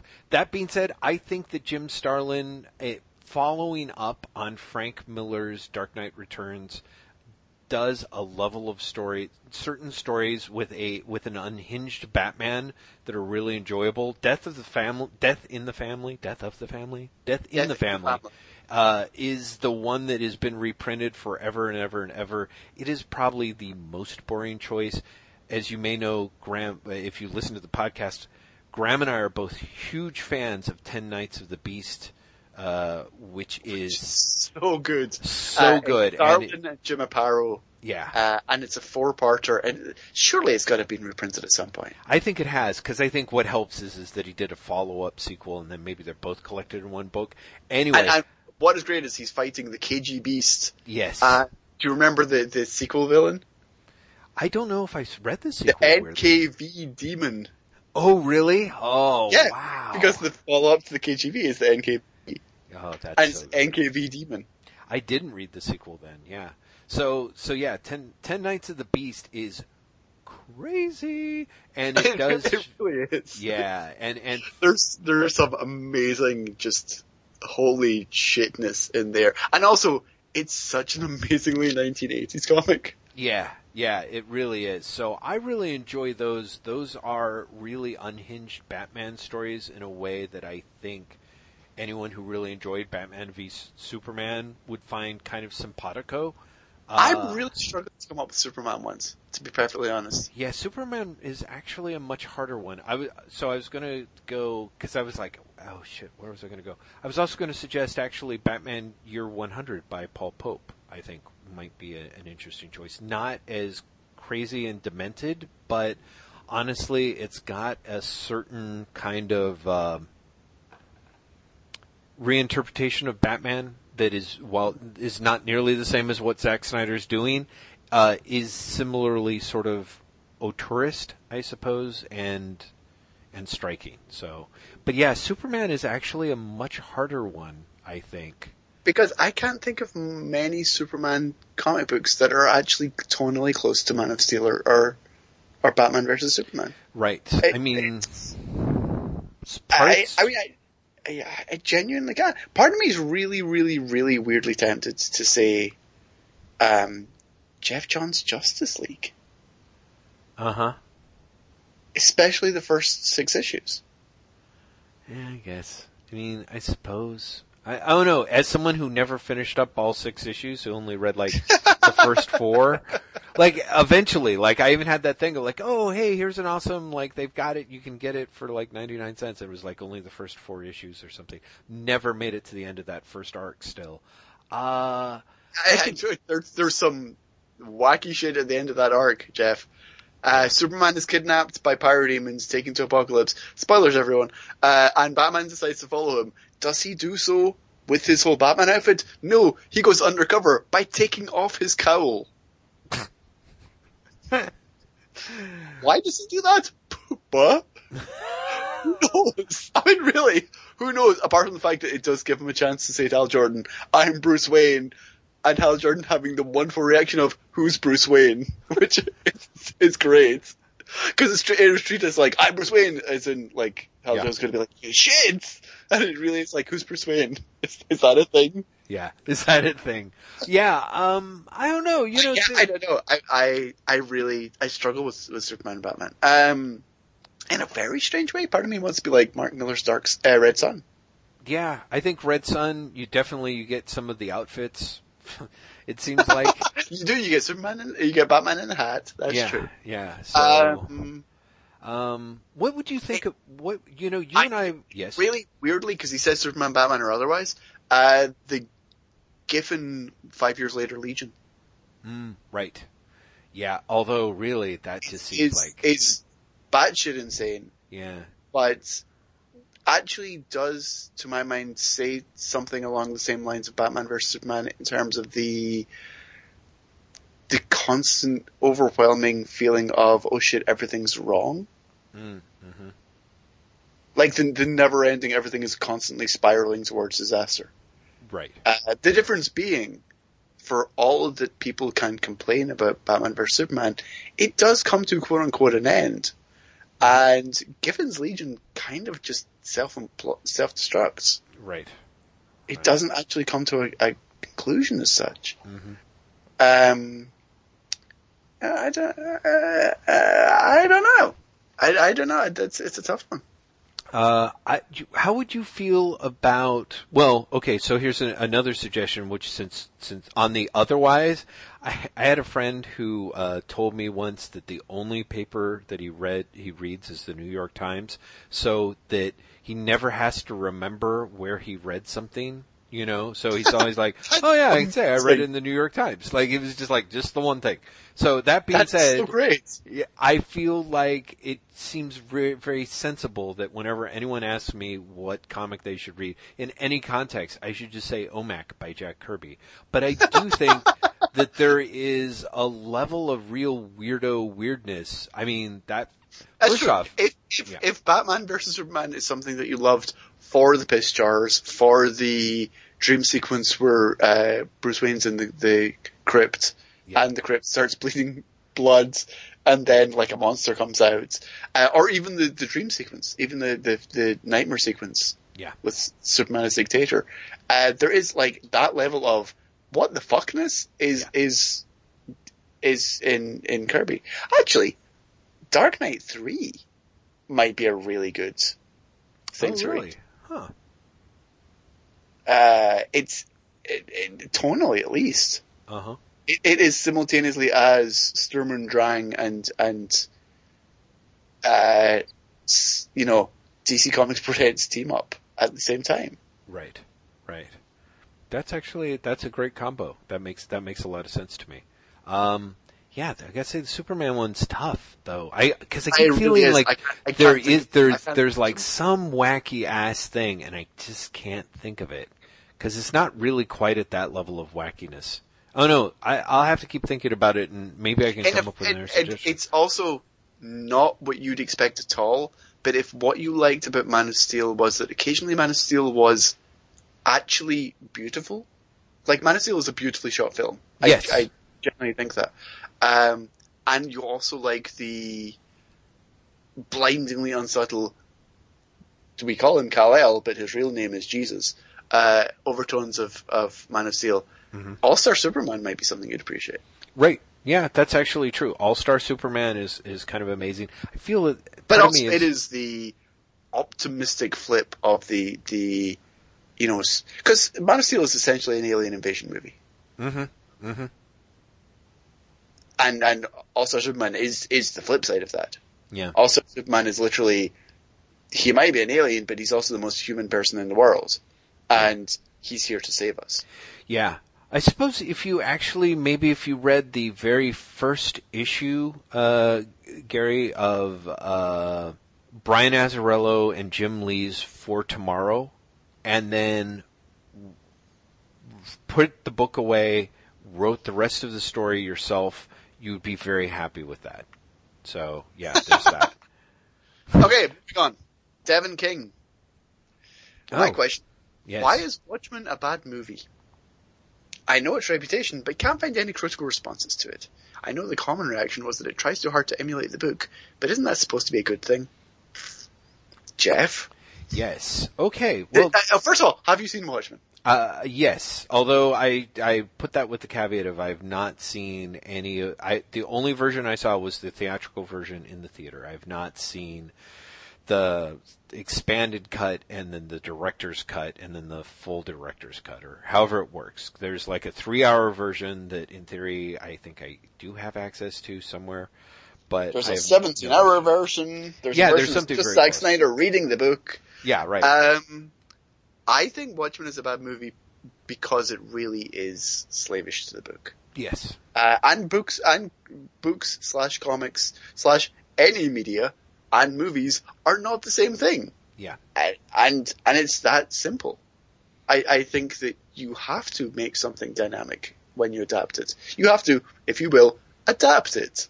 Right. And I think that is the problem. You know, for one thing, like you said, even if it's a 1-to-1 sort of comparison, first off, Watchmen is way too long to be compressed into a 2.5-hour, 3-hour movie even. But that being said, if someone turned around and turned it into an HBO miniseries, they'd still have to change stuff, and they should, you know. And also, a grand part of what makes Watchmen the comic what it is that Watchmen the comic is a masterful exploration of the comic book medium. And of things that you can only do in comic books. Yeah. And as narrative sequences, they lack significant power. Mm-hmm. Well, that's not true. They don't lack power, but taken outside of comics, separated from the fact that they are there as much as an exploration of the language of comics. Mm-hmm. When you're like, oh no, we'll just do it as that story exactly in another medium, Yeah. you're removing so much from it. Yeah. And for me, my favorite parts, well, there's one part that was unfortunate, I think, but my favorite parts in Watchmen the movie are the parts where he has to come up with something else. Yeah, exactly. And I think a lot of people point to there's the opening sequence of Watchmen is set to The Times They Are Changing by Bob Dylan, and more or less catches you up on the history of the superheroes in that universe up to the very present time of the movie. Really, actually, quite well done, and very evocative, and just a great form of compression. And I wish there was a shit ton more of that. Yeah. It would have been so much a better film if he had liked the book a little less. Yeah, well, there's that. But, you know, I got to tell you, there is something that I do wonder about, which I'm not sure. I run very hot and cold, and this is as somebody, I've liked several Zack Snyder films, but I don't know if he's an especially good director or of actors or a person who can pick talent, I think. Because there's actually a pretty decent cast in Watchmen, and then there's some players that I don't think work especially well. Exactly. There's some great people, and... Right, exactly. And so I think that is super problematic, I think, for Watchmen in particular, because I think you've got to have characters who really work. I mean, you know, because it is very much, it's supposed to be a character story, but because you've got so much else jammed into it, there's not a lot of time for the actors to make much of an impression or to do much with their characters.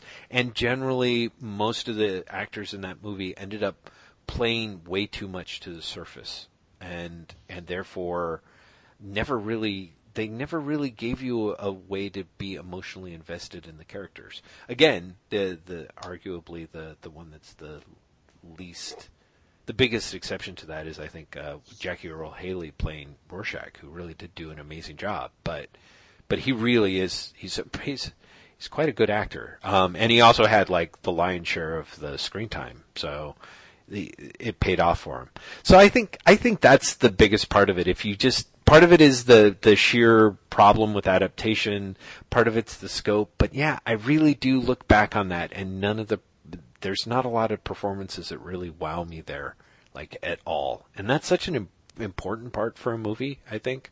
So, what do you think? Does that cover it? I think you're totally right. Okay. Let's move on. Jeff, forward. Yes, Heath Edwards asks, "Hey fellas, super huge congratulations on getting the 200th episode. If I may suggest a topic for discussion, mutants equals minority groups versus Inhumans generation hashtag. How do the different methods of the mutants and humans getting their powers inform today's readers of their own methods of empowerment?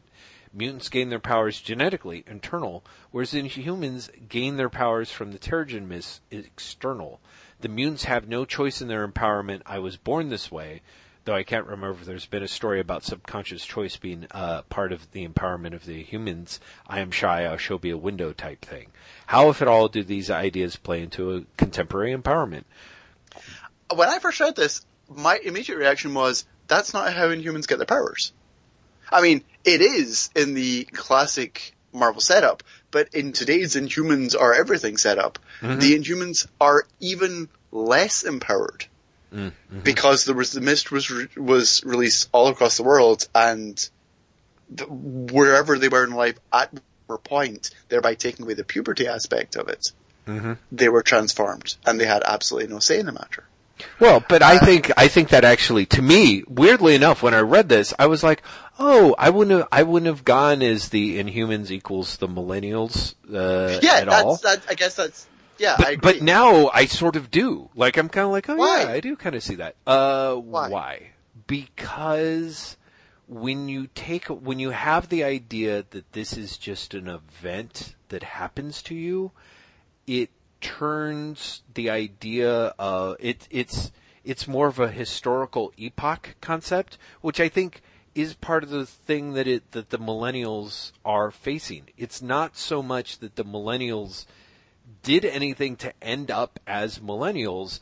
They're there because there's a number of amazing historical situations, more or less car crashing right in front of them at every fucking moment. You know, I mean, you could make the sort of the idea, I suppose, if you're being kind of weird about, like, technology being a little bit like the Terrigen Mist, like, and so therefore it's a thing that happened to them. But also, I think with the millennials, there's a lot of stuff that, again, just sort of the same way that the Inhumans in the current setup have that weird, like, oh, you've got Inhuman blood in you, like, yeah, you were Inhuman all along. Yeah, exactly. The millennials are weirdly tied to the baby boomer generation because a lot of them were, born and raised and brought up by baby boomers. And they are also sort of in the situation that they are in part because the baby boomers are kind of blocking and log jamming their way.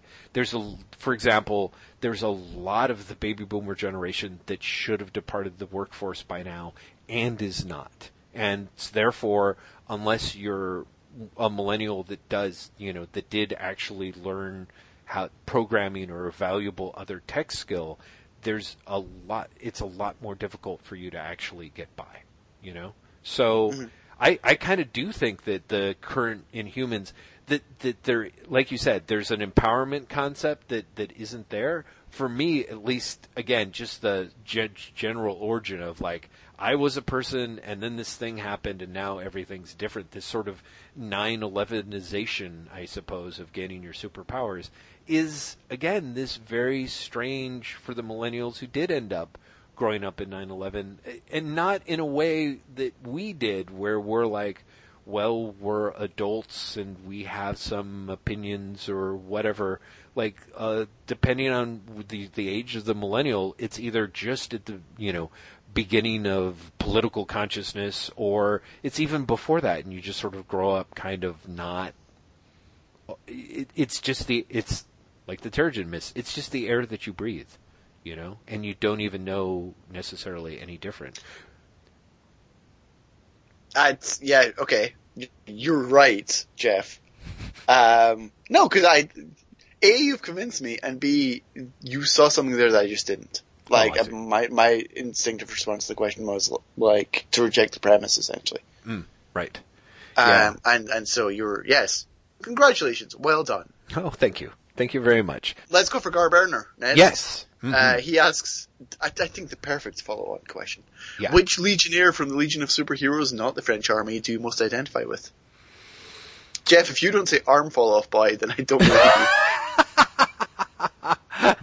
Well, did he ever make it beyond the Substitute Heroes? I don't think he did. I don't think he ever made it beyond the Sub. So I was, that's gonna, well, you know, it's so funny because of course, just back on, was it episode 200 or was it 199? You were talking about Wildfire. Wildfire, right? Exactly. I don't necessarily think that Wildfire is the character that I most, identify with.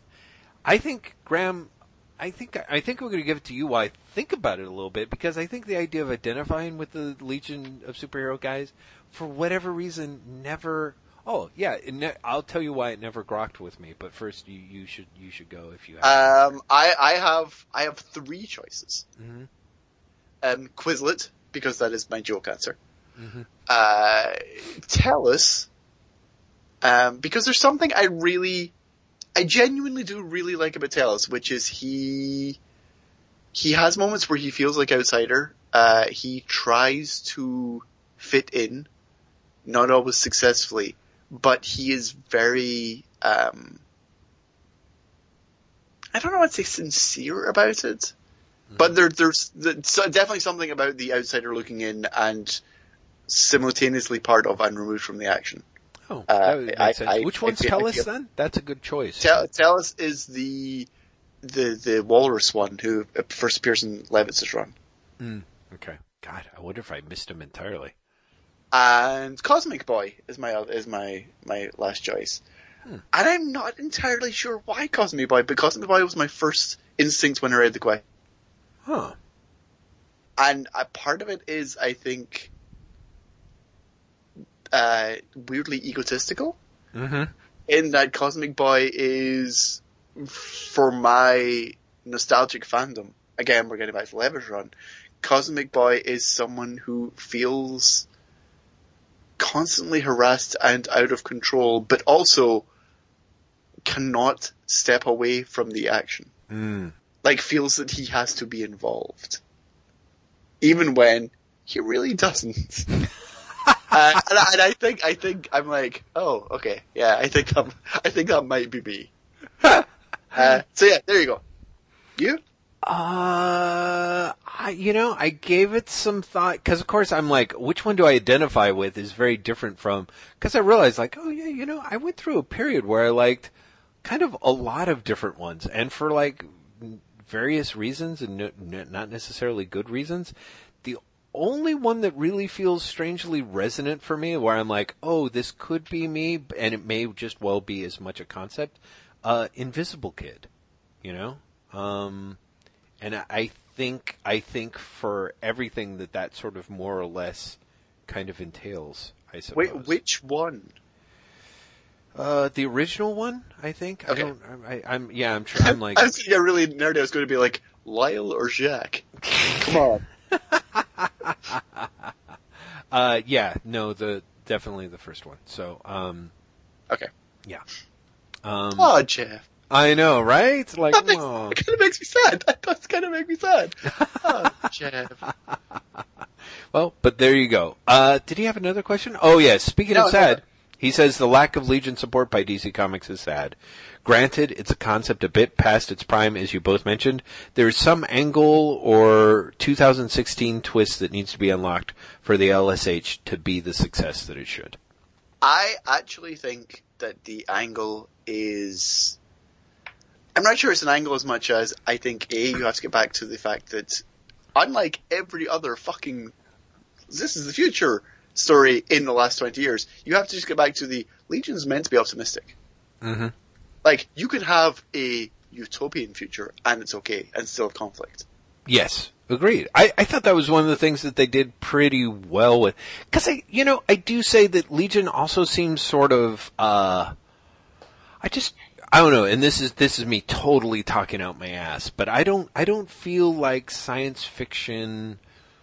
It's probably still very true in the books, but I would say science fiction generally, the whole sort of sweeping cosmic, this is the name, here's the names of all the planets, here's the places, all the special locations, here's the special language. Like, I feel like that just doesn't seem as important to science fiction these days. Yeah, which is such a shame, because, like, Legion has so much. Like, Legion has so much shit there. Even if you did a flat-out reboot, but just pulls from the stuff that existed for the first series. Bless me as I sneeze. There's so much there. Like, you have a language. You have an alphabet. You have far too many planets. You have so many alien races. You have, like, specific cultures on each of these planets as well that were initially brought in as, gimmicks. Right. On Wynath, it's all about twins, and if you don't have a twin, you're ostracized. Is there as a gimmick for, this is why Lightning Lad's older brother is evil. But also, that's, like, there's a really interesting idea in there. Yeah. And it's full of that shit. But that's not really what science fiction does anymore. Science fiction seems much more interested in dystopian. Have you heard about technology? It will be our doom. Well, dystopian. I guess what I just mean to me is that the specificity of science fiction tends to be in, like, the near future stuff, and then the larger sweeping empire stuff in the wake of Star Wars is kind of vague. Like, at least as it gets presented. For example, you mean like the First Order and the Resistance? Right. Yeah. Just stuff like that, where you're like, huh? Like, it just I love the trailer for Rogue One. I do. I think it's great. But it also points out how dumb Star Wars is. The part where she goes, this is the rebellion, isn't it? I rebel. And you're like, oh, don't lampshade that. Just watch how generic the rebellion is. It would be great, because I had that moment of like, oh man, I don't know how to connect this per se, but what's the name? I want to keep wanting to say it's R.J. Brandt, the millionaire who funds them. Who funds them and sort of founds the team. And is later revealed to be Chameleon Boy's dad. See, make him a dead ringer for David Bowie. Like, I think a Bowie-infused Legion reboot would be great. You've got all these weird names. I've told you before that I think the way to do a Legion reboot is, just bring a character from today into the 31st century. Like, as your point of view character who just introduced everything. And start every single issue with 1,000 years later. And that's all you need. Right. That's really funny. Yeah, no, I think that's a great idea. Yeah, definitely a point of view character I think does help. So, Levi Tompkins asks, you guys have talked a lot about some of the weirdness that guys like Englehart, Claremont, and even Shooter have brought to their comics to do with their particular sexual ideals or hang-ups. Do you think that modern Big Two comics have divorced itself from that sort of thing? And if so, do you think it's better off for it? I think that, generally the Big Two comics have divorced itself from that sort of thing, and I do not think that it's better off for it, actually. I would agree with. It's very funny.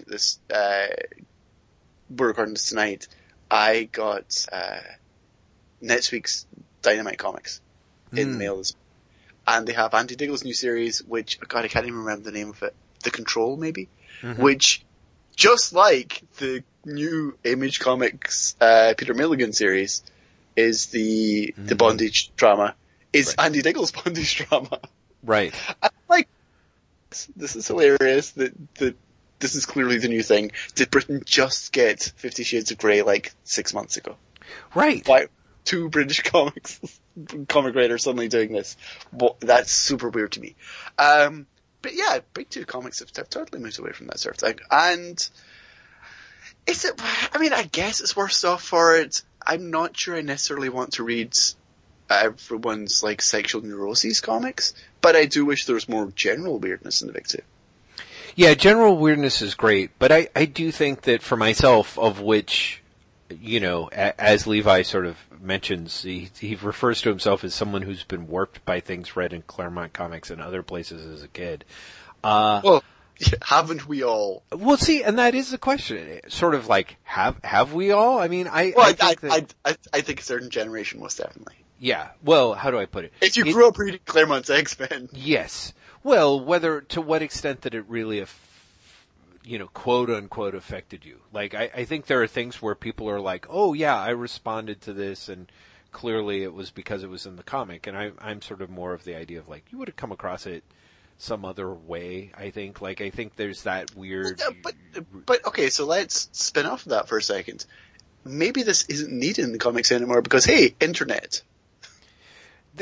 No, that is true. But I'm still a big fan of, I think this is,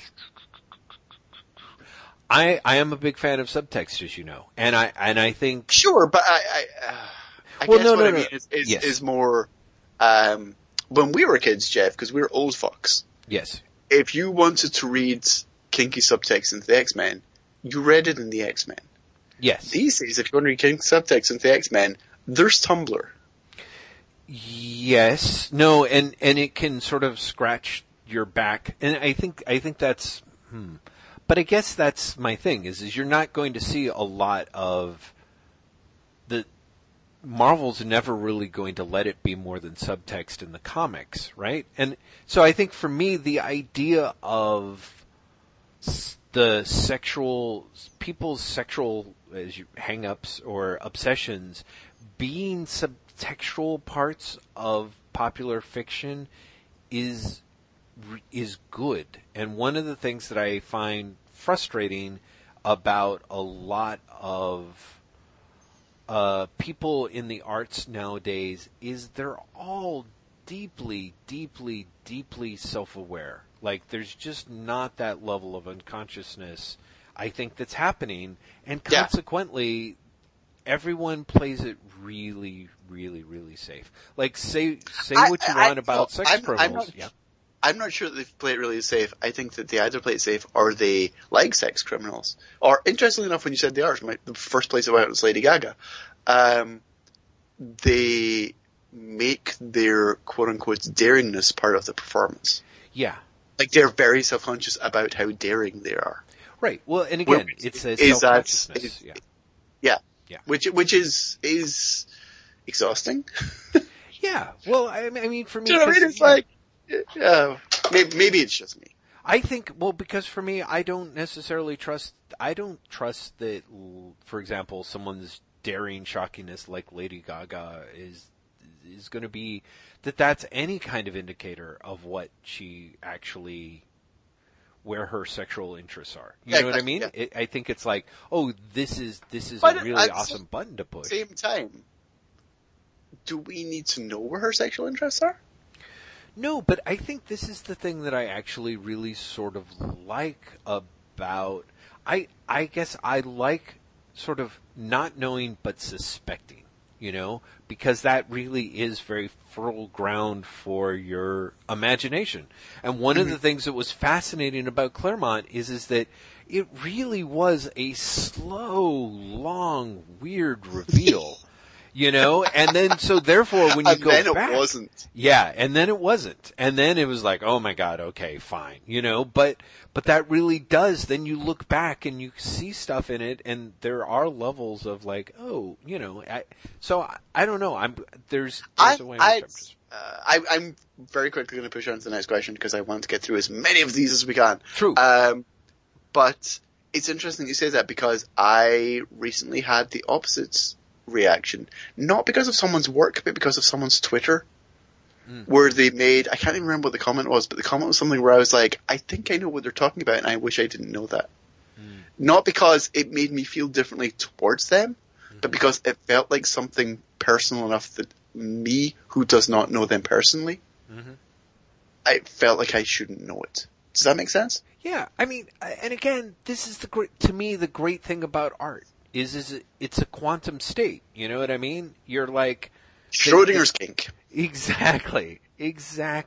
And I think that's a fabulous thing to be able to have, because you don't know, and therefore I feel far more comfortable in a way sort of speculating about it than when you sit down on Twitter and you sort of draw conclusions. Anyway, so yes. What would modern Marvel events be like under people like Englehart or Kirby? What would a Kirby event look like? Yeah, I don't. It's so funny because this is that sort of, like you said with the Inhumans above. I kind of had a thing where I just rejected that out of hand, where I'm like, Kirby wouldn't do an event. You know what I mean? Like, what's related to what would a Kirby event be like? I think a Kirby event would only be in his book. Yeah. Or that's not true. I think Kirby event would only be in his book for Kirby, and lots of other people would be doing Red Sky crossovers that ultimately added nothing to everything. Yeah. I mean, Englehart is very interesting to speculate on because A, Avengers Defenders War, and B, Millennium. Right. Yeah, I love Millennium. Mm-hmm. I love Millennium arguably more than any other person in the world who is not Steve Englehart. I think it's true. People fucking hate Millennium, and I adore it. I clearly need to revisit it, because... No, because I think you'll hate it as well. But it's still great. Also, let's be honest, so many people hate it, you could probably get the entire thing for like $1. I should look around and try and find it for $1. I'm sure if you look on eBay, someone's like, I will pay you to take me. That's right, exactly. But it's true. Kirby event, my initial reaction was Kirby wouldn't do an event. Yeah, I mean, I think the closest we can see, I think there's a good case to be made his Fourth World was an event, that was... Sure, but again, it's very self-contained. I mean, it's a little more like it seems like an event, but it's basically Kirby trying to build the Kirby universe. So when characters pop up in it, it's a very complicated narrative, but it's his narrative. It's his narrative, but also I do realize, like, even saying that, like, when you have some of the characters pop up in other books, it's almost more like you said, when Archer pops up in Faith or something like that. It's not really the level of what we think of as an event. It's him telling a super big narrative, which is what an event's supposed to be, but somehow isn't here. Well, that's just it. Like, what would a modern Marvel event be like under people like Englehart and Kirby? It wouldn't. Because they're interested in very different things. Yes, they in modern Marvel. That being said, I think Englehart could do one. I think that Englehart would just do one that would be deeply Gnostic, I guess, for lack of a better term. I think that he would have it's very easy for me to read it and have him be like, these characters aren't the characters that you think they are. You should read Millennium again then. Yeah. Right, exactly. That's true, because that is the kind of thing. But so right. So I think he would do that with the modern Marvel characters. And I think he is. He's been burned by Marvel, so it's kind of hard to imagine that kind of classic. I think it is sort of fun to... Marvel is not interested in that. Like, the closest to an Englehart these days at Marvel is Al Ewing. Yeah, I think so. By far. Uh-huh. But don't you think Original Sin, for example, is a very Englehart style event? No. You get much more out of Jason Aaron than I do. I'm not saying that I'm not saying in terms of enjoying it, but don't you think the conception of it seems a little Englehartian? Because it is everything you know about these characters is wrong. Sort of. I've read Original Sin a couple of times, and I'm still not sure what the concept of Original Sin actually is. Yeah, it really is like 2 or 3 different things kind of meshed together, of course, and Jason Aaron kind of doing his own Jason Aaron-y take on it. So, which is kind of like, it's deadly serious, but also crazily fun, right? Yeah. It's just like, ooh. Question 3 from Levi. With Gotham Academy Lumberjanes crossover coming, any other non-Big 2 books you think it would be interesting to have crossovers with the Marvel or DC? The Marvel. That sounds so good. It sounds Marvel. It sounds like David Trump. David Trump. Jesus Christ. David Trump is going to be the best president of Canada ever. He's very polite and he has normal-sized fingers. Yeah. Valiant's Harbinger should cross over with X-Men. Exo Man of War should cross over with Conan and Iron Man. Wow. That's funny. Well, Exo Man of War is, what if Conan was Iron Man? So, Right. Yeah. come on, just take the pieces apart. Yes. I would like to see another Hellboy DC crossover. But I would like to see Hellboy crossover with Cave Carson. That's very funny. That would be great. That'd be very interesting. You mean the new Cave Carson, I'm saying. I mean, any Cave Carson. Cave Carson. I want a bearded bastard down a deep dark hole running into Hellboy. That's very funny. Well, that's true. That does, when you put it that way, it's very Magnolia-esque, isn't it? Right? Yeah. That could totally be fun. Yeah, what else?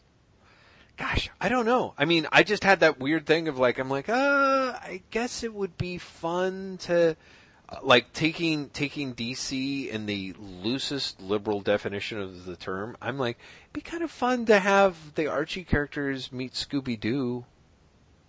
Yeah. Hey, did you read Scooby Apocalypse this week? No, because I didn't get to the store and I haven't been buying anything digitally. So I literally told you everything I read. But hearing you talk about it on Twitter is like a good thing. I was really surprised by A, not hating it, and B, actually kind of liking it. Right. I'll have to check it out. It works much more than it should, Jeff. And I'm not saying it totally works, because I'm not sure it does, but it works much more than it should. Yeah, weird. Yeah, I could see that. I'm tempted to just come up with something totally facetious. I want to see Lisa Hannawald's team up with Superman. Right. There was who was the person who wrote I want to have Harvey Pekar meet Dr. Doom? God, I wish I could remember that. And somebody, yeah, I thought that was also such a great idea. Yeah, I don't know.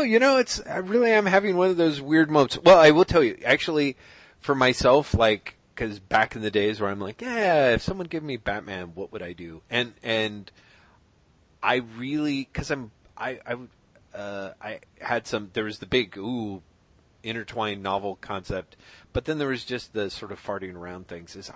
I would love to see, I'd had him as analogs, but I would do it as an actual crossover. I would love to have Batman, meet Diabolic and fight Diabolic. Oh, that would be awesome. That would be so great. Oh, man. And also similarly, I would like to see Batman meet Go-Go 13, because of course Go-Go 13 is sort of the unstoppable force of mercenary-ishness, badassery, and Batman's his opposite number. So seeing those, I mean, again, but Diabolic in particular, of course, would be fabulous, because it's because they're the same character, but they're not, I'm going to offer one suggestion, and then we want the Levi's final question.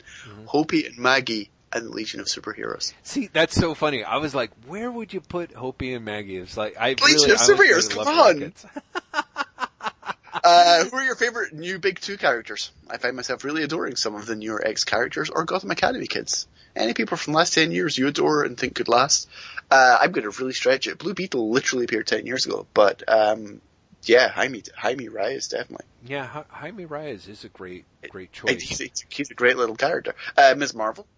Kamal Khan. Yeah. I'm going to go with you with Gotham Academy. I think Gotham Academy is a great little book. Man, I really got to retry it, because everyone loves it, and it left me, the art was gorgeous, but just left me so Did you try the trade, or did you try the individual issues? First couple of individual issues, and just never get the trade. Yeah. Because it's paced super fucking weirdly. Or if you're just looking to pick up an issue, pick up the issue just after the DCU launch, and it's Damian there for an issue. Because that's charming as shit. Right. That is just a lovely little one shot. Who else? My favorite. I really like Prez. Right. But Prez is built not to last, so it kind of defeats the purpose. Yeah. Well, but I mean, I shouldn't necessarily hop in the way per se. I'm trying to think. God, I have the one with. I have to say that that Grant Morrison's redo of Damian for I would say Damian Wayne, I think, has been great. I think although it also feels like he's always been here. Like, Yes. Damian Wayne is like 10 years old, but feels like he's always been here. Yeah, it's kind of amazing sort of how well he ended up slotted into the DCU, which is kind of amazing. I am huge. I have to say, people are like, oh, this is not a new character because he's around forever. But kind of what I was saying earlier, everything that Ed Brubaker did with Bucky to make him into... He essentially is a new character. He's a new character as far as I'm concerned. Certainly considering what you started with, so just miles apart. And I have to admit... But what's super fascinating to me about the Winter Soldier is how poorly he has been used since Brubaker left. Yeah, no one can really... Marvel doesn't seem to know what to do with him. It's true. Although, I think as I recall, I don't know that the book was selling especially well toward the end of Brubaker's run with the character. People might have just been burnt on the character, and I think also the character went through so much that by the time you sort of got to the end of that arc, kind of once you step down from being Captain America, there weren't a lot of great places to go, it felt like. And also, the mechanics of that were just terribly handled. He's dead! 2 months later. No, he's not! Yeah, exactly. So, as much as I enjoy, Alice Scott giving it the old college try, I don't think his series, I think that was also kind of just a misconception of what you're going to do with that character. That was a crazy misconception for what to do with that particular character, but also I kind of love that the more it went on, it just became the fucking weirdest comic. Yeah. By the end of it, you're like, I can't believe Marvel is actually publishing this comic. Right. Which is pretty amazing. Because that part's the princess is actually called Ventolin, Jeff. What's that? Really? The love interest is called Ventolin. Really, seriously. It's fucking amazing when you reread it. I mean, even when you're reading it, you're like, what the fuck? But you go back and reread it now and you're like, I cannot believe this actually made it 11 issues. Yeah. Cannot believe this almost made it to a year. Yeah, pretty amazing. It's astounding. Yeah. I'm going to read Bruce Bowes and then you could read Roberts after that. Bruce is not even a question, I just want to say it because it's wonderful. I was going to throw in Spider-Gwen for me, actually, weirdly enough, so go. Okay, go Graham, sorry. Bruce says, what we need is a little Wait What app that would grab from a list of Jeff's favorite nouns with audio of him saying them, then drop into sentences if the podcast is needed. So when Jeff says, it's not just Kirby though, so much as well, his approach to, but not fully until the DC, yeah, no, it also appears, or at least I think it's suggested in some of the colouring for, yes, him, and also some of the others who were in, we'd get, it's not just Kirby though, as much as well, his approach to recontextualization. But not fully until the DC collection. Yeah, no, it also appears, or at least it's suggested some of the colouring for Don Heck. Yeah, yes, him, and also some of the others who were in editorial. It is genius. It is genius. That really was. I was just like, oh my god, I could just feel the draft blowing through the center of my chest. Oh. That's okay, because you can now get me back with Roberts. Oh, geez. Do you want me to read the whole thing? Because it is pretty hilarious. It's great. Okay. Go.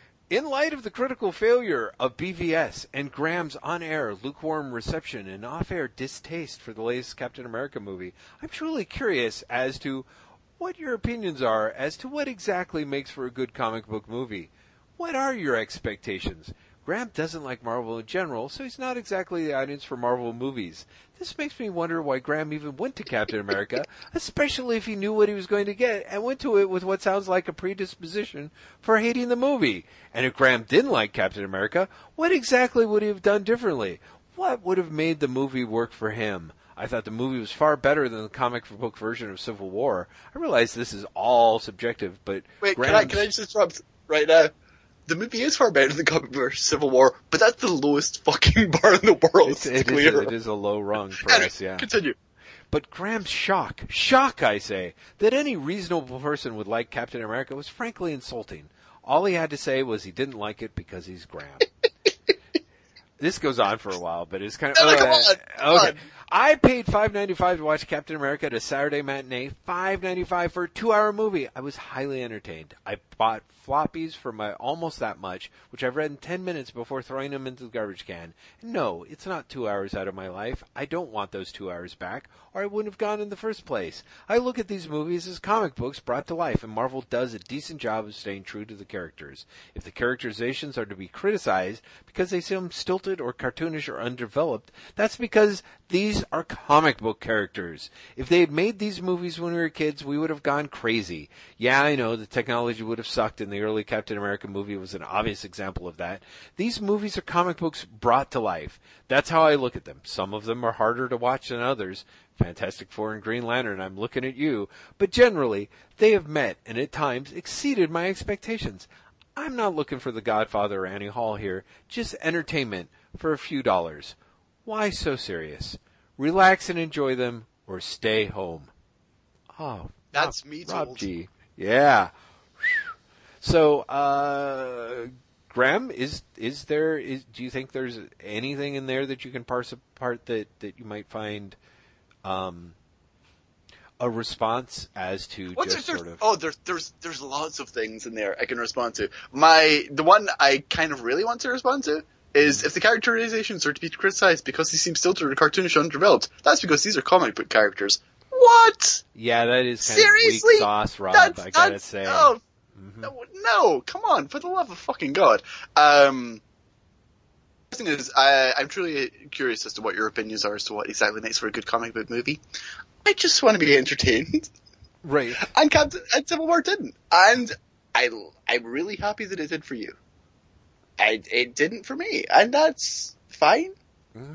I don't know, like, I think it was the week before I saw Civil War. I saw the Man from U.N.C.L.E. movie. Oh, yeah. Which is kind of shit.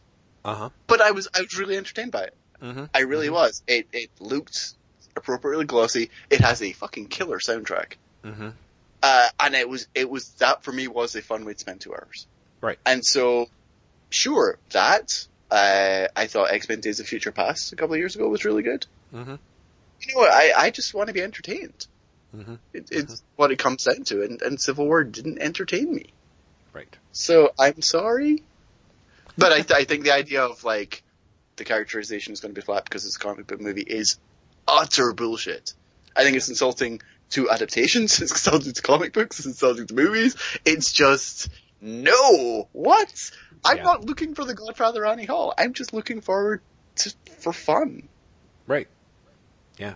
I did think Why So Serious was hilarious. Yeah, that was Why really So Serious funny. Was next level. Good job, Robert. And I guess that brings us to Chad Nevitt, who, for some reason, it got cut off on this email, but I think I have do you want me to? No. Okay, on you go. Chad Nevitt, I just finished your 200th episode and have a question for episode 201. I don't remember either of you saying much about John Constantine or Hellblazer. Maybe you did and I forgot or didn't hear it because I rarely listen. Not because I don't enjoy the podcast, but purely because wife, kid, job, sleep, everything else that gets in the way. But what are your thoughts on the character in the comics? And then there's lots that is not meant to be shared. Oh, no, which is great. First off, okay. Chad, I totally apologize. I'm a big old douche for not replying to your generous offer for the Thanos comics. What happens is, and this is very weird, but for some reason, direct messages just don't show up in my email, and if I'm not on Twitter a lot, I don't see them. It used to be that I would get direct messages mailed to me as well, and then I would see them. But honestly, unless I'm on the app. So by the time I actually saw your generous offer, it was maybe like 4 or 5 days after, I think. And I was like, oh, God, I would feel like a real douche to check in a week later and be like, yes, give me free comics, please. So I figured I just... Chad, give him free comics. Yeah, that being said... Just if really, come on. I really like Thanos the Infinity Revelation, and I want to be able to talk did you about really? that. I really genuinely did, Graham. Yeah. Wait, I can't remember. Is that the first of the graphic novels? It's the first. It's the first. Okay. Yeah. God, that's a terrible book, Jeff. See, I knew you wouldn't like it. You, right? Yeah, that's the one you gave me, and I read it, and I totally dug it. And oh wow. You should read the second. Then you should definitely read the second. Well, just out of curiosity, did you pick Starlin up on... doubles down. Did you pick up on the subtext of Infinity Revelation or no? It's been more than a year since I read it. Help me out here. All I can remember was finding it laughable. I can't really remember anything beyond that. The subtext about the guy. retcons? This is where we.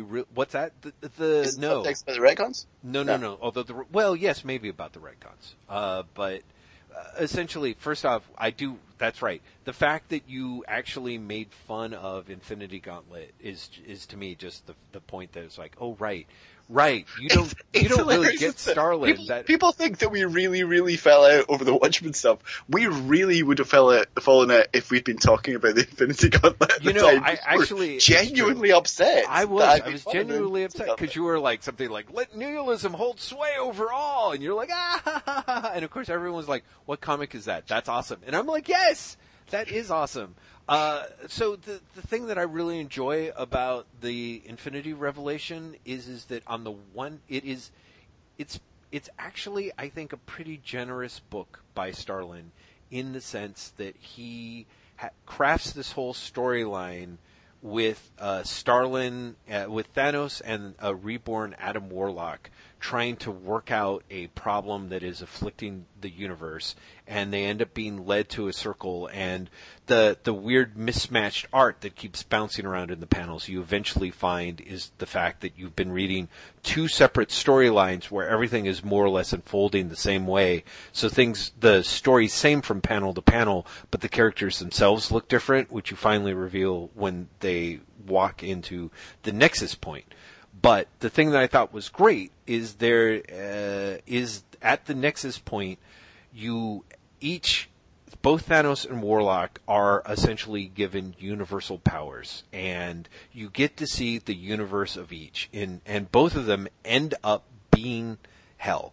There's Thanos's where death holds sway over everything, and Warlock is rushing through there trying to overthrow Thanos and change the universe back. And Thanos, by contrast, is trapped in Warlock's universe where essentially it's all about life and sort of a religious worship of these vague characters, and it's also kind of a crazy, overpopulated hell.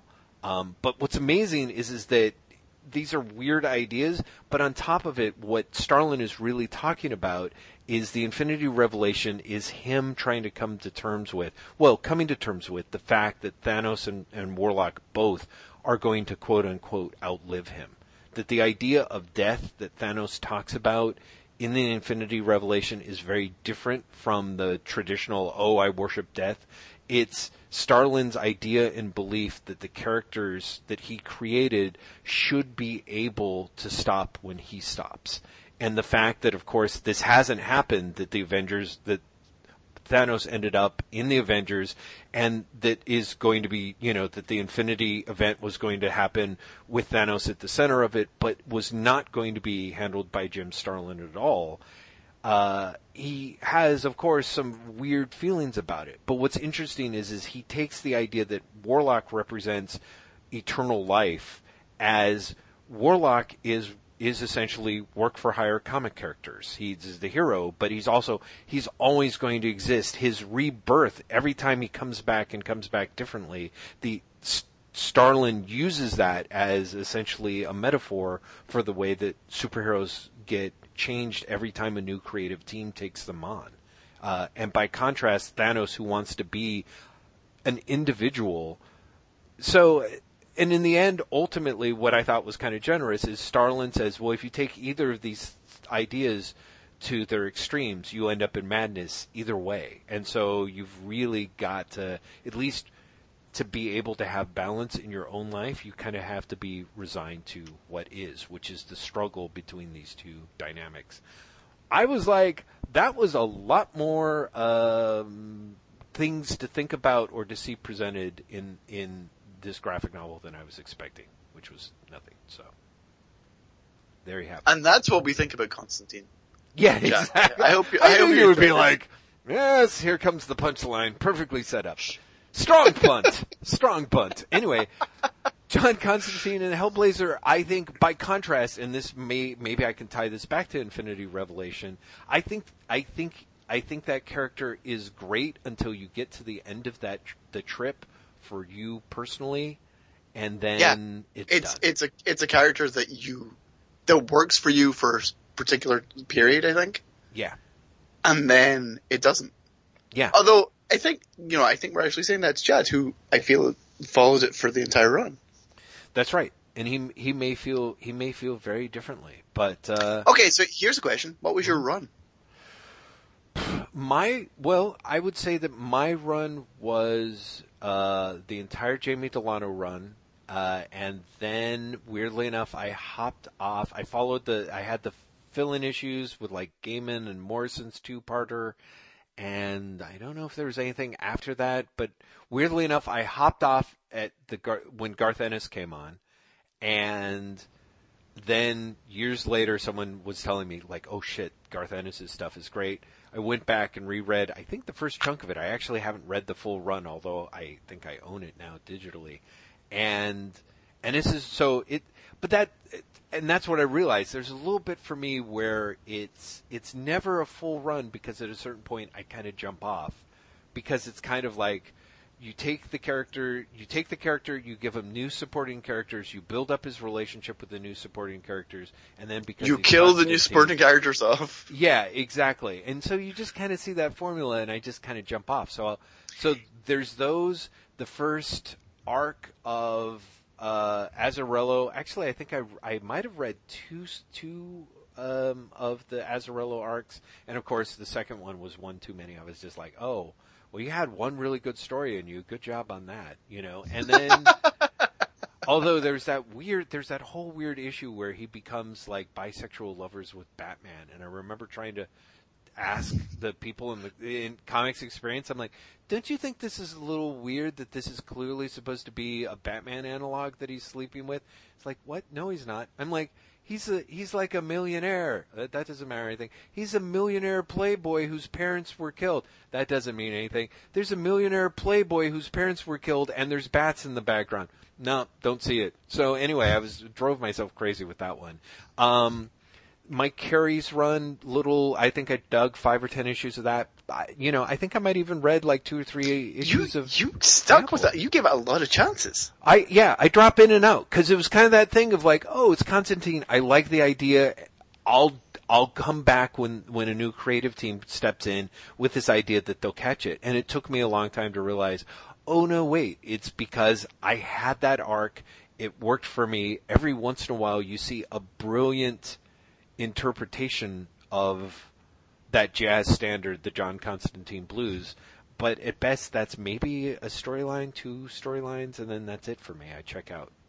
So it's interesting that you've not mentioned the 2 runs that I enjoyed the most. Right, which were the Ellis run and the Milligan run.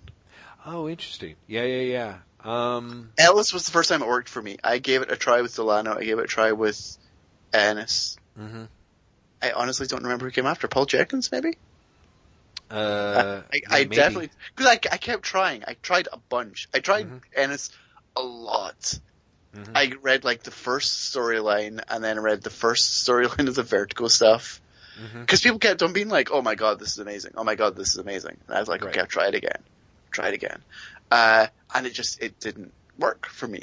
Mm-hmm. And like my favorite up until Ellis, and Ellis's run is actually super slight, but for some reason just really resonated with me at the time. Yeah. Before that, my favorite issue of the whole thing was John Smith's 1-issue fill-in about the haunted fucking laundromat. Oh yeah, which I need to read, because everyone was like, you gotta read that one. You can't believe you didn't read that one. And I didn't, and I bought it in the big Constantine sale, and of course it's been sitting in my little virtual shelf, unread. So and like even the Vertigo run, even the Milligan run rather, was really kind of shit. Mm-hmm. But it had enough of the Shade characters that I had a nostalgia for it. Mm. Yeah. Also, I have to say, I of course like the character under Moore, And I actually quite like the character when Veitch took over on Swamp Thing. There's a great little him consulting with his various network of people, and realizing at a certain point that he has to be there for the birth of the next plant elemental, which means that he has to be on the airplane that's about to crash. And so the scene in which John Constantine gets on board, and basically you see him literally steal everyone's flotation cushion and lock himself in the bathroom. And he's such an absolute utter bastard, because it's the only way he's got to get things done, but it literally means that everyone else on the plane has absolutely no chance of survival because he's got to be able to survive this crash.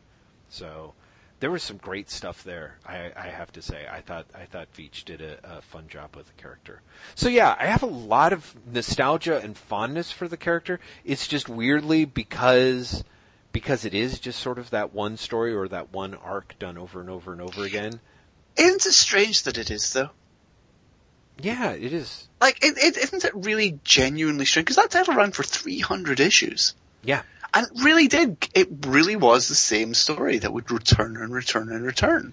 And I'm sure there's a lot of people who would point to other stories where it wasn't, and I think that's it, with a couple of things like Ellis's little take on it. One of the things that was fun about Ellis was, A, of course he could write that character very, very well, but B, because they were sort of shortish one-shots, it was Ellis doing Ellis stories, you know? Mm-hmm. He's like, I've got this great idea of just that one story where it's the crazy bullshit about all the royal conspiracy theories wrapped up into one, you know? Mm-hmm. Was really fun, but it's also really short, and it really doesn't really have time for Constantine, as I recall, is a double crosser, but yeah.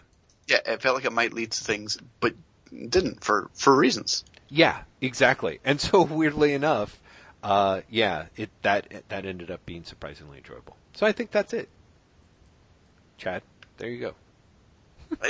We have done it. We've answered all the questions. Wow. It helps that people were gentle with us. I mean, not gentle in what they said for the most part, but very gentle in terms of the number of questions that they offered up. So thank you. And also, it did take us 2 hours and 20 minutes to do this. Yeah, it did. Although we did talk about HydroCap and yeah. Yeah, there was some other stuff. It wasn't all. In fact, there was a long chunk. It took us a long time before we got started on this.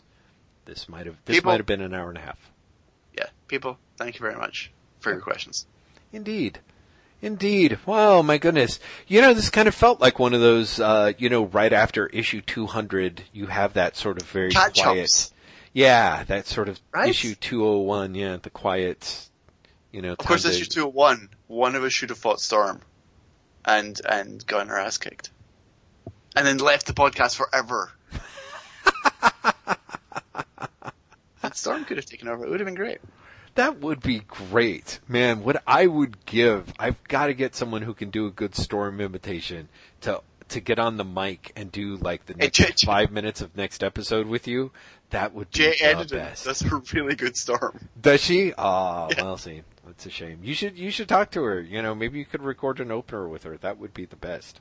So, everybody, I don't know what we're doing. I think are we doing a Baxter building next week? When did Baxter building become what we're doing every other week? No, we're actually, a skip week next week. Is it?